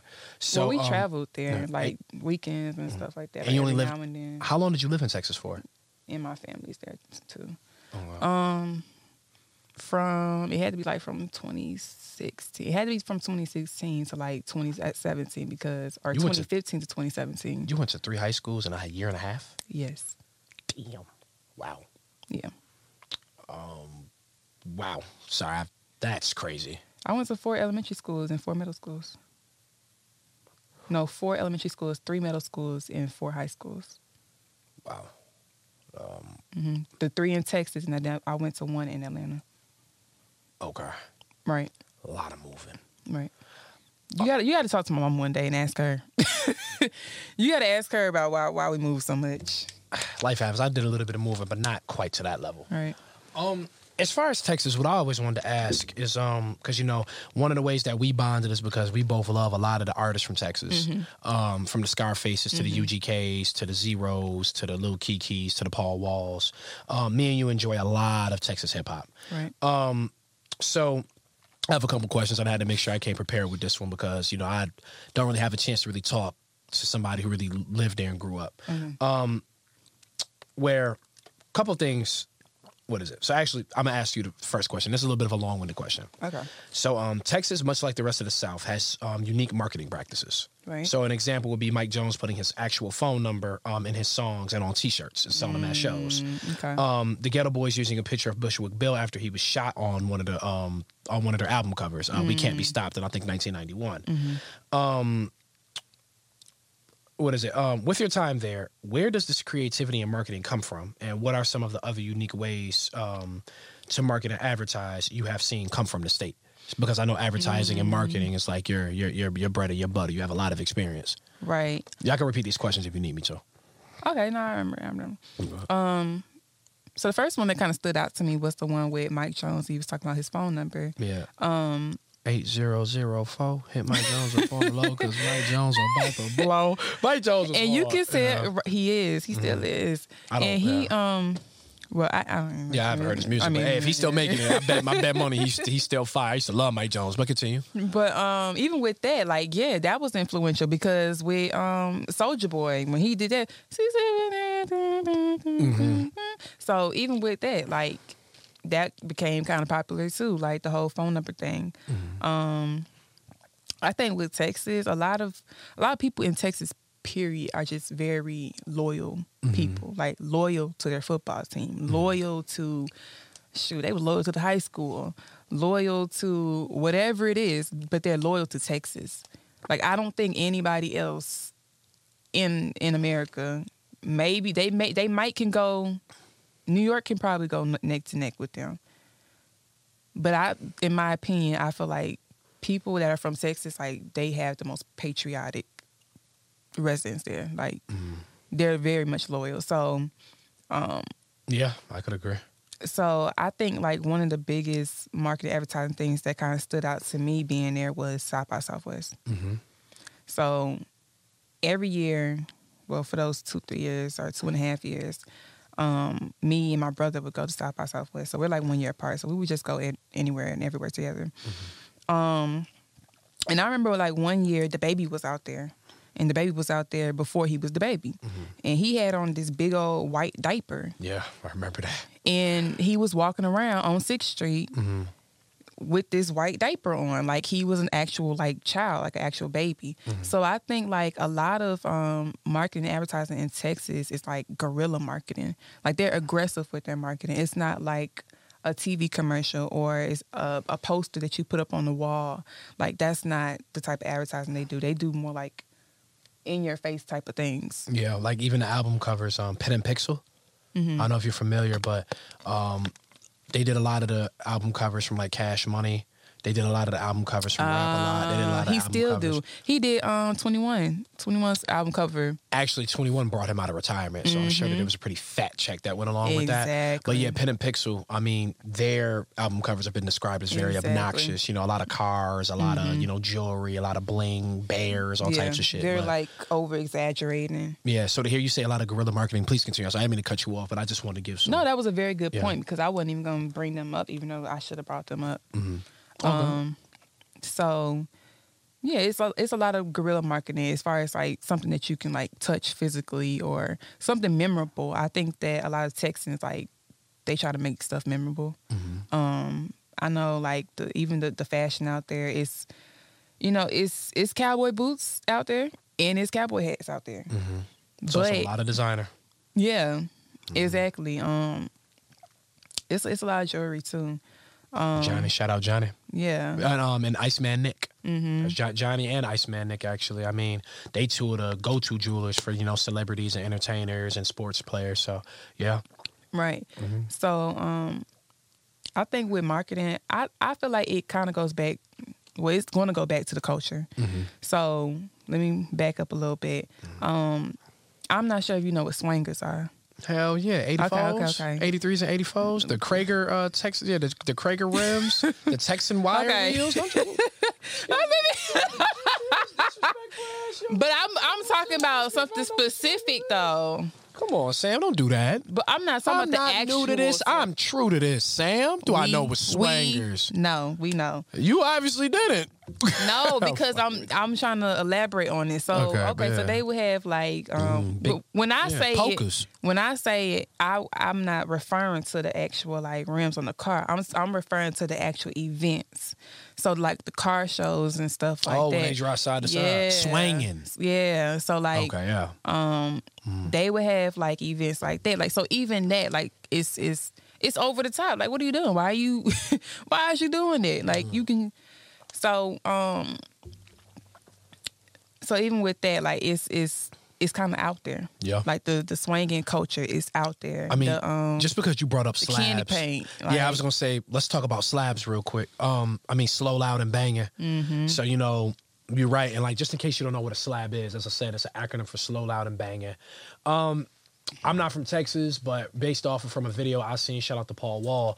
Paul Wall pretty much said that, a swanger / a slab, pretty much, Cadillac, you've seen Buicks become slabs, you've seen Nissans become slabs, Infinities, you've seen a couple different ones, but generally it's a Cadillac, sunroof / convertible, you put the Texan wire wheels on it, you know what I'm saying, candy paint. Beyonce did the El Camino. Yeah, I've seen those become, people consider those slabs. Like I said, it's really all kind of what you personally believe and what, you know what I'm saying, if you believe your car is a slab or not, but generally it's a Cadillac. So, I said before, Texan wire wheels, Vogue tires, or the mustard and mayonnaise, the white wall with the yellow trim, sunroof, a convertible generally, your trunk got to be done and you got to have a crazy speaker system. That's essentially what a slab is, just for, heavy on the crazy speaker system. Yeah, crazy speaker system. I'm talking about $15,000 speaker system, sometimes maybe even more. So that's what a slab is. And, yes, I just wanted to make sure the listeners understood that. Can you talk about that as far as like the car culture down in Texas? Because I feel like that's another marketing tool that they use with all those, real brightly colored cars. Right. So even with just kind of to paint a picture for people, like if you've ever seen the No Angel video by Beyonce, she's kind of like she has these long lemonade blonde braids, and she's like she's in the El Camino, somebody else is driving, they're like doing donuts, and she, her braids just flowing in the air. Like even during that video, she had Bun B in the video, a lot of like Houston artists in the video and other Texas artists in that video. So even within that, it's kind of like when they showed the slabs with the trunk opens and stuff like that, some of them even had like neon words in them, like, you know what I'm saying? So there's all different kinds of marketing and like advertising that could have came, out of like different situations like that. So even if somebody pulls up to, let's say they, let's say they tailgating or something and they trying to promote something, like they could bring a slab and then promote it that way with the neon lights and stuff like that, because I just feel like Texas has always been over the top when it comes to their culture. Yeah. Definitely. Yeah. People millions of people probably feel that way. Right. Even with the grills, you know what I'm saying? Like all there is diamonds, they got colored diamonds. Yeah. There's no like just regular white teeth. Like no, everybody in Texas got to have a grill, and it's not even like secluded. It's like white people have grills down there. Paul Wall's white. I think people forget that. Yeah, they do forget that. Some people think that he's actually like Mexican. I really forget Paul Wall's a white person because it's such a huge Mexican population in Texas because they're right there by Mexico. But anyways, but yeah, like everything's always been over the top. And that's him being his authentic self. Yeah. Yeah, so everything's always been kind of like over the top, and that over the top has been like natural marketing, in my opinion. So, like even with A$AP Rocky, like I feel like a lot of his style was Houston influenced. He said that influenced by Houston. Hear it in my music. Trail nigga to the truest. Show you how to do this. Right, right. That was off of the intro of Long Live ASAP, or his first mixtape, because 3 of his albums have very similar titles. But please continue. Right. So, and then Drake. Drake loves Houston. That's not a secret. Not at all. Then you got, Travis Scott is, from there. Beyonce. Beyonce's from there. Yeah. Megan Thee Stallion. And you see the type of personalities they have. Like, Megan is she has a very, in my opinion, a rambunctious type of. Very loquacious. Hilarious, too. Look at us in these vocabulary words. Yeah. Very exuberant. It's like, it's Sauce kind of Walker. like, Sauce Walker. He's another one out there. He wear barrettes and stuff in his hair. He wears what? Barrettes. He wear barrettes. What? You know what a beret is? Barrettes? That's what I'm saying. Okay. I'm tripping. I knew what she meant, but I had no clue. Say that again? He wear barrettes in his hair. Continue. Okay, so yeah, he wear barrettes in his hair. He wears scrunchies and all that type of stuff. So even him, like he remind me of that character from Don't Be a Menace in the Hood while drinking juice, da da da da. The Marlon Wayans character. Yeah. So like even then, like they just have their own type of like natural marketing, and most of the time, like it's not some made up facade. Like that's really who they are. Yeah, very unique people. Yeah, unique people. So so marketing and advertising in Texas come like very much guerrilla marketing. Okay, gotcha. And with you and your marketing expertise and your, you know what I'm saying, you have experience being a marketer, a publicist, an advertiser. What do you feel overall is like makes it the most effective? Just because it's so true to them? What makes it the most effective? Yeah, well, seriously, what makes it so effective? So effective. Yeah. Like based off of like, does it necessarily line up with a traditional or what people will call good marketing practices or good advertising practices, as you are you have a master's level of understanding of? Sorry, I don't know if that was clear. Well, kind of give me like some examples of what you feel like is, just like an example. Example of like a person or a place or a company or a brand that has done some type of marketing in Texas that you feel like stood out. I mean, like I said, it's the rappers to me. The rappers. Yeah, I mean, as I said before, I gave examples. I mean, Mike Jones with the 330. Okay. 8004. Or like I said, even the Ghetto Boys. This is back in 1991 when a lot of these artists was, teenagers or maybe even like, 9, 8 years old. I mean, Bushwick Bill on the cover of their album with a gunshot wound to the face being rushed through the hospital. Yeah. Like, from an academic standpoint, I guess is what I'm asking you. Yeah, like, why is that marketing so effective? Why is it so effective? It's so effective because it's something that you wouldn't do. Like,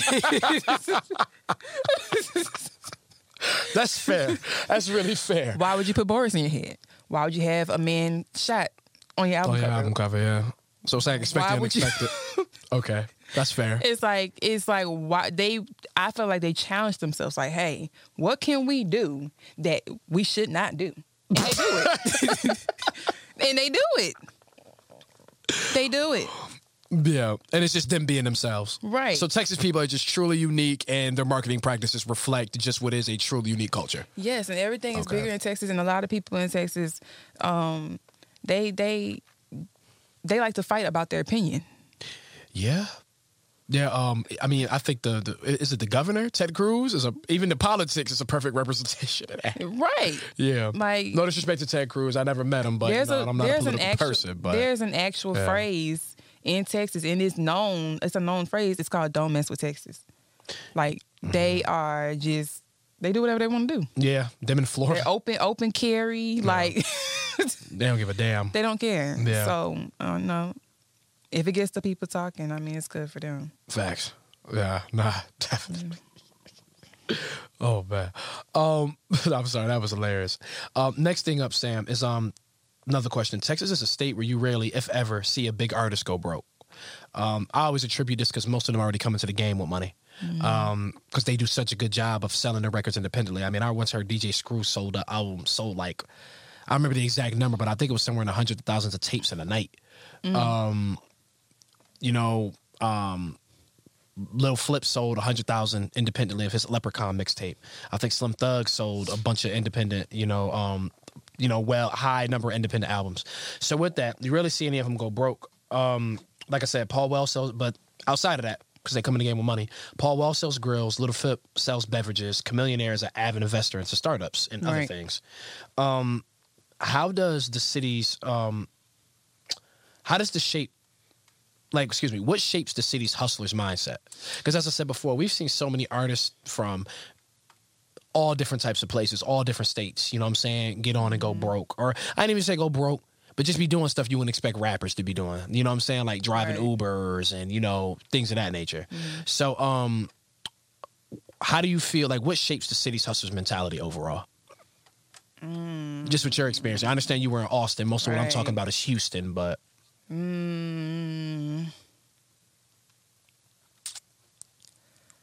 I would say the what would you call it? The self-starting mindset. I think a lot of people in Texas in general, they like entrepreneurship. They like startups. They like to create their own stuff. South by Southwest is held there each year. Yeah. So it's kind of like, I think it's more so of a mentality of some of them, they don't want to work for nobody else. They would rather do it on their own. Like there was like a wave of like food trucks that went through Texas, and now there's a huge like food truck culture there. It's like if you ever go to Texas and you want to open something up, like you should probably open up a food truck. Yeah. They have food truck festivals. But I would just say like the self-starter mindset, like just wanting to start something themselves rather than going to go work for somebody else. And then also I think it's the I would say it's the education system too. I feel like Texas has a great education system where they actually teach people earlier on to be self-starters. So I think that plays a huge role into it because they don't wait until like later on, like in college or something, to teach you that. Like they'll teach you that in high school as far as like the courses and the classes that they offer. Okay, so like for example, when I moved from Atlanta to Texas, I was far behind academically. I was smart, but I was far behind academically. And had I not been as smart as I already was, I probably wouldn't have passed high school because they were so far more advanced. They were teaching them about, I took a class called aquatic science. Like I know about animals in the ocean and stuff like that. I never had that as an option when I went to school in Clayco. So I think just like the different variations of what they focus on is completely different. So when it comes to having that hustler mindset, I feel like that starts like just like early on, like focus, like the school system in the state preps them for that. Yeah, like just focusing on what you want to focus on. Yeah, and I could believe that because you look at the rap labels, there's Swisher House and Rap A Lot. I mean, Jay Prince, a lot of people don't know this, was the owner of a car dealership. Right. See? Yeah, you know what I'm saying? And he pretty much gave it. He gave the ghetto boy, and Jay Prince preaches that. You know what I'm saying? Like he had an Instagram post some years ago. It was like, people always tell me the most valuable thing that you can buy with some money. Go get you. And then he showed like a picture of his house and all this land it sits on. He said, "Go buy you some land." I told you. Yeah. You know what I'm saying? So like but he was already owner of a car dealership. Right. And I don't know how old Jay Prince is, but he was a pretty young owner of a car dealership. Because he can't be no older than 60. Because they start him young. Yeah, so if this was, he probably was pushing about like his early 30s and the owner of a car dealership. But yeah, real quick, Sam, because I always have to ask about this artist because, this is one this is an artist me and you both love. Pimp C. He has a deity level of respect throughout the South. Do you feel that Southern rap would be different if he was still alive? If so, how would it be changed? Because you talk about an opinion. You talk about it. And, just real quick, Sam, just because, like I said, some of the listeners might not necessarily understand the importance of Pimp C. Okay. In the South, I hate using these words because I don't like being blasphemous, but this is the only way I could describe him. Pimp C is a god. Yeah. he is an icon. He is a staple. I mean, like,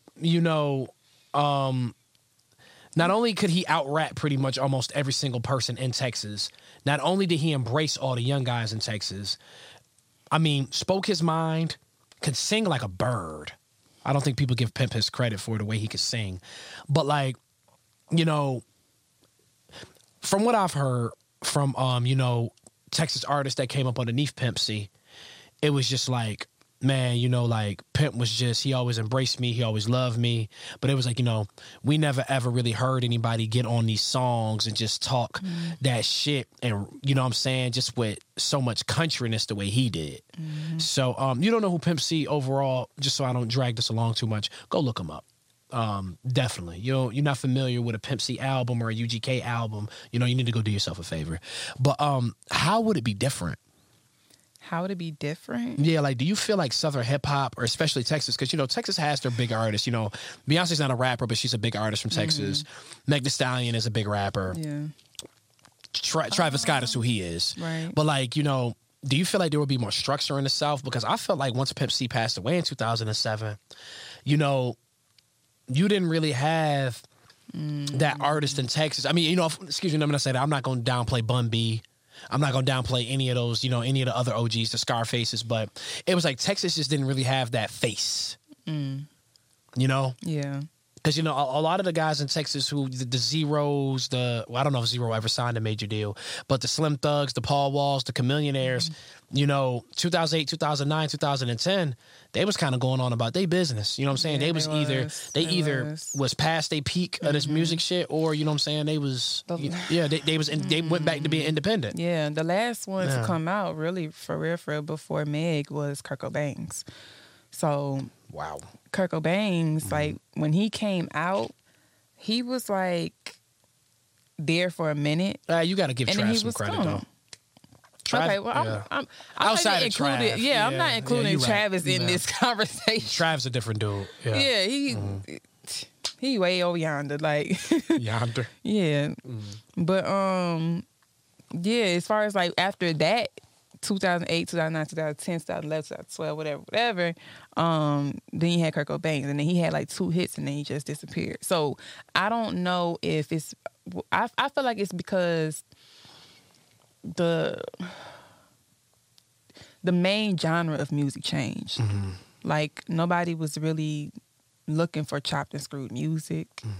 Mm-hmm. So even with Pimp C still being here today, do I think anything would change that much? It's kind of like asking if Aaliyah was here, what would change? What would be different? You know what I'm saying? And in all honesty, I feel like, well, there's other people that's still here, and what's going on now is still going on. Mm-hmm. So I feel like Pimp C probably would have been more influential and would have had more of a say so as far as when it comes to what's going on in the rap culture that's not liked by a lot of people. Let me say, like, because I'm trying to word it without like offending any communities. Mm-hmm. So for example, we can use Boosie as an example. So Boosie, when he does his interviews with Vlad and whoever else, like, he's very open and expressive about how he feels about a lot of things that's going on in the hip hop community. Yeah. And I salute Boosie for his honesty. I might not necessarily agree with him all the time, but yeah, I salute any man who can stand up and be as honest as he is. Right. So even with that, I would kind of say, like, I don't know if Pimp C could have been here today and be doing these interviews, because he gonna say what he want to say. Yeah, and Boosie actually was up underneath Pimp C. He said Pimp C was one of the first people to show him love. But right. Continue. I'm sorry. He definitely was. Boosie. There was a story like Boosie brought in a female and was like, "Oh, how she look," and Pimp was looking at him like, "She alright. She need to get her toes done." Like, she was bad. Like, she was a bad bee. Mm-hmm. But he was like, he looked at her toes and was like, Need a toes done. Yeah, he was country as hell. Shout out to Pimp C. So, but anyways, to kind of like get to the point, what I'm saying Be is, the king of social media. I don't think that Pimp C would have been received the way that he should be received. Yeah. Like the way that he's received in his era, and even as of now with him being passed on, if he was still alive, I think that some way, somehow, somebody would have tried to find a way to tarnish his legacy because of his viewpoints on certain things. So I don't want to like say that it would have made an impact or a change if he was still here, but I think he definitely would have been like, co-signing Boosie on his viewpoints almost. Yeah, I get where you're coming from, and that's a very respectable and a very mature way to look at it. I just feel like personally, Pimp C, I feel like a lot more of the Southern rappers will break out more out of Texas. Excuse me, the Texas rappers will break out more out of Texas, I feel. And I'm not mad at the dudes in Texas because there are dudes in Texas right now who we may have never heard of, but who are superstars in the state. And the beautiful thing about Texas that a lot of people don't really seem to understand is that Texas is unique because you, as a rapper, if you are hot in Texas, you could kind of tour in Texas. You got 4 major cities in Texas. Now, number one, for those people who don't know, Texas is the size of 3 states. It has the biggest U.S. city as far as land mass. And then all the surrounding cities. It has so many mid-major surrounding cities. Galveston, Corpus Christi, what are some other ones? Laredo. Yeah, El Paso, Waco. You got all these other, surrounding cities in Texas. All them colleges that's down there, all them clubs, all them bars. I mean, as long as you don't have like a radius clause in your contract, and a radius clause pretty much is where you can't do a show within like 100 or 200 miles sometimes. As long as you had that in your contract, you can really kind of, as an artist, can make a living in Texas. I mean, of course, you're going to have to put your hustle game, right? You're going to have to sell some merch, and, you got to make sure that you're doing your shows and that, your marketing is correct. But then, that's the beautiful thing. If you're hot in Texas, you'll pretty much get hot in Louisiana, Mississippi, Alabama, and, Tennessee, who have very underrated hip-hop scenes. You know what I'm saying? You'll definitely get some fans out there. And then, if you get pushed to Atlanta, you could take off from there. But that's the beautiful thing about Texas, but the South just in general. That, just being in the South, you pretty much got a world of, hip-hop to really, market yourself to. And people, like I said, in the South, they buy albums. And as you said, things are better received. Yeah. Yeah, definitely. But anyway, Sam, that's all the time we got for today. But Sam, is there anything that you want to say to the camera? Any social medias, any opinions, anything that you like to, any shameless self-promotion? Any words of wisdom? I will say that I appreciate this podcast. Because I just feel like these conversations need to be had more, especially within our generation. And I definitely feel like it helps it helps people up north kind of like have a more open mind to like what's really going on. Yep. Because I feel like music is not just music. Music is like it's culture. You see what I'm saying? So it's not just like, oh, you turn on the radio and you turn it off. Like, no, it's something that everybody pretty much listens to. And people tell their stories through their songs. So you can kind of get a picture of like what's going on in this city, what's going on in DC, what's going on in Cali. And I just think that when you bring it all together, I think it's an amazing thing. Honestly. No, I definitely agree. Everybody can learn something from each other. Definitely. First off, Sam, I really appreciate that compliment. And I really thank you for those kind words. When I first started this, I'll just speak on this really fast. When I first started this platform, I just got so sick and tired of seeing people my age not know about what came before them. Oh my goodness. This is like, that was really my thing. Like, I respect that music is a very much a now thing. And I respect that it's always been catered. Some people say 16 to 24. I say 14 to 24. Because I have very vivid memories of my freshman. I mean, for me, it was 12 to 24, but I'm just I'm just a whole different beast when it comes to this shit. But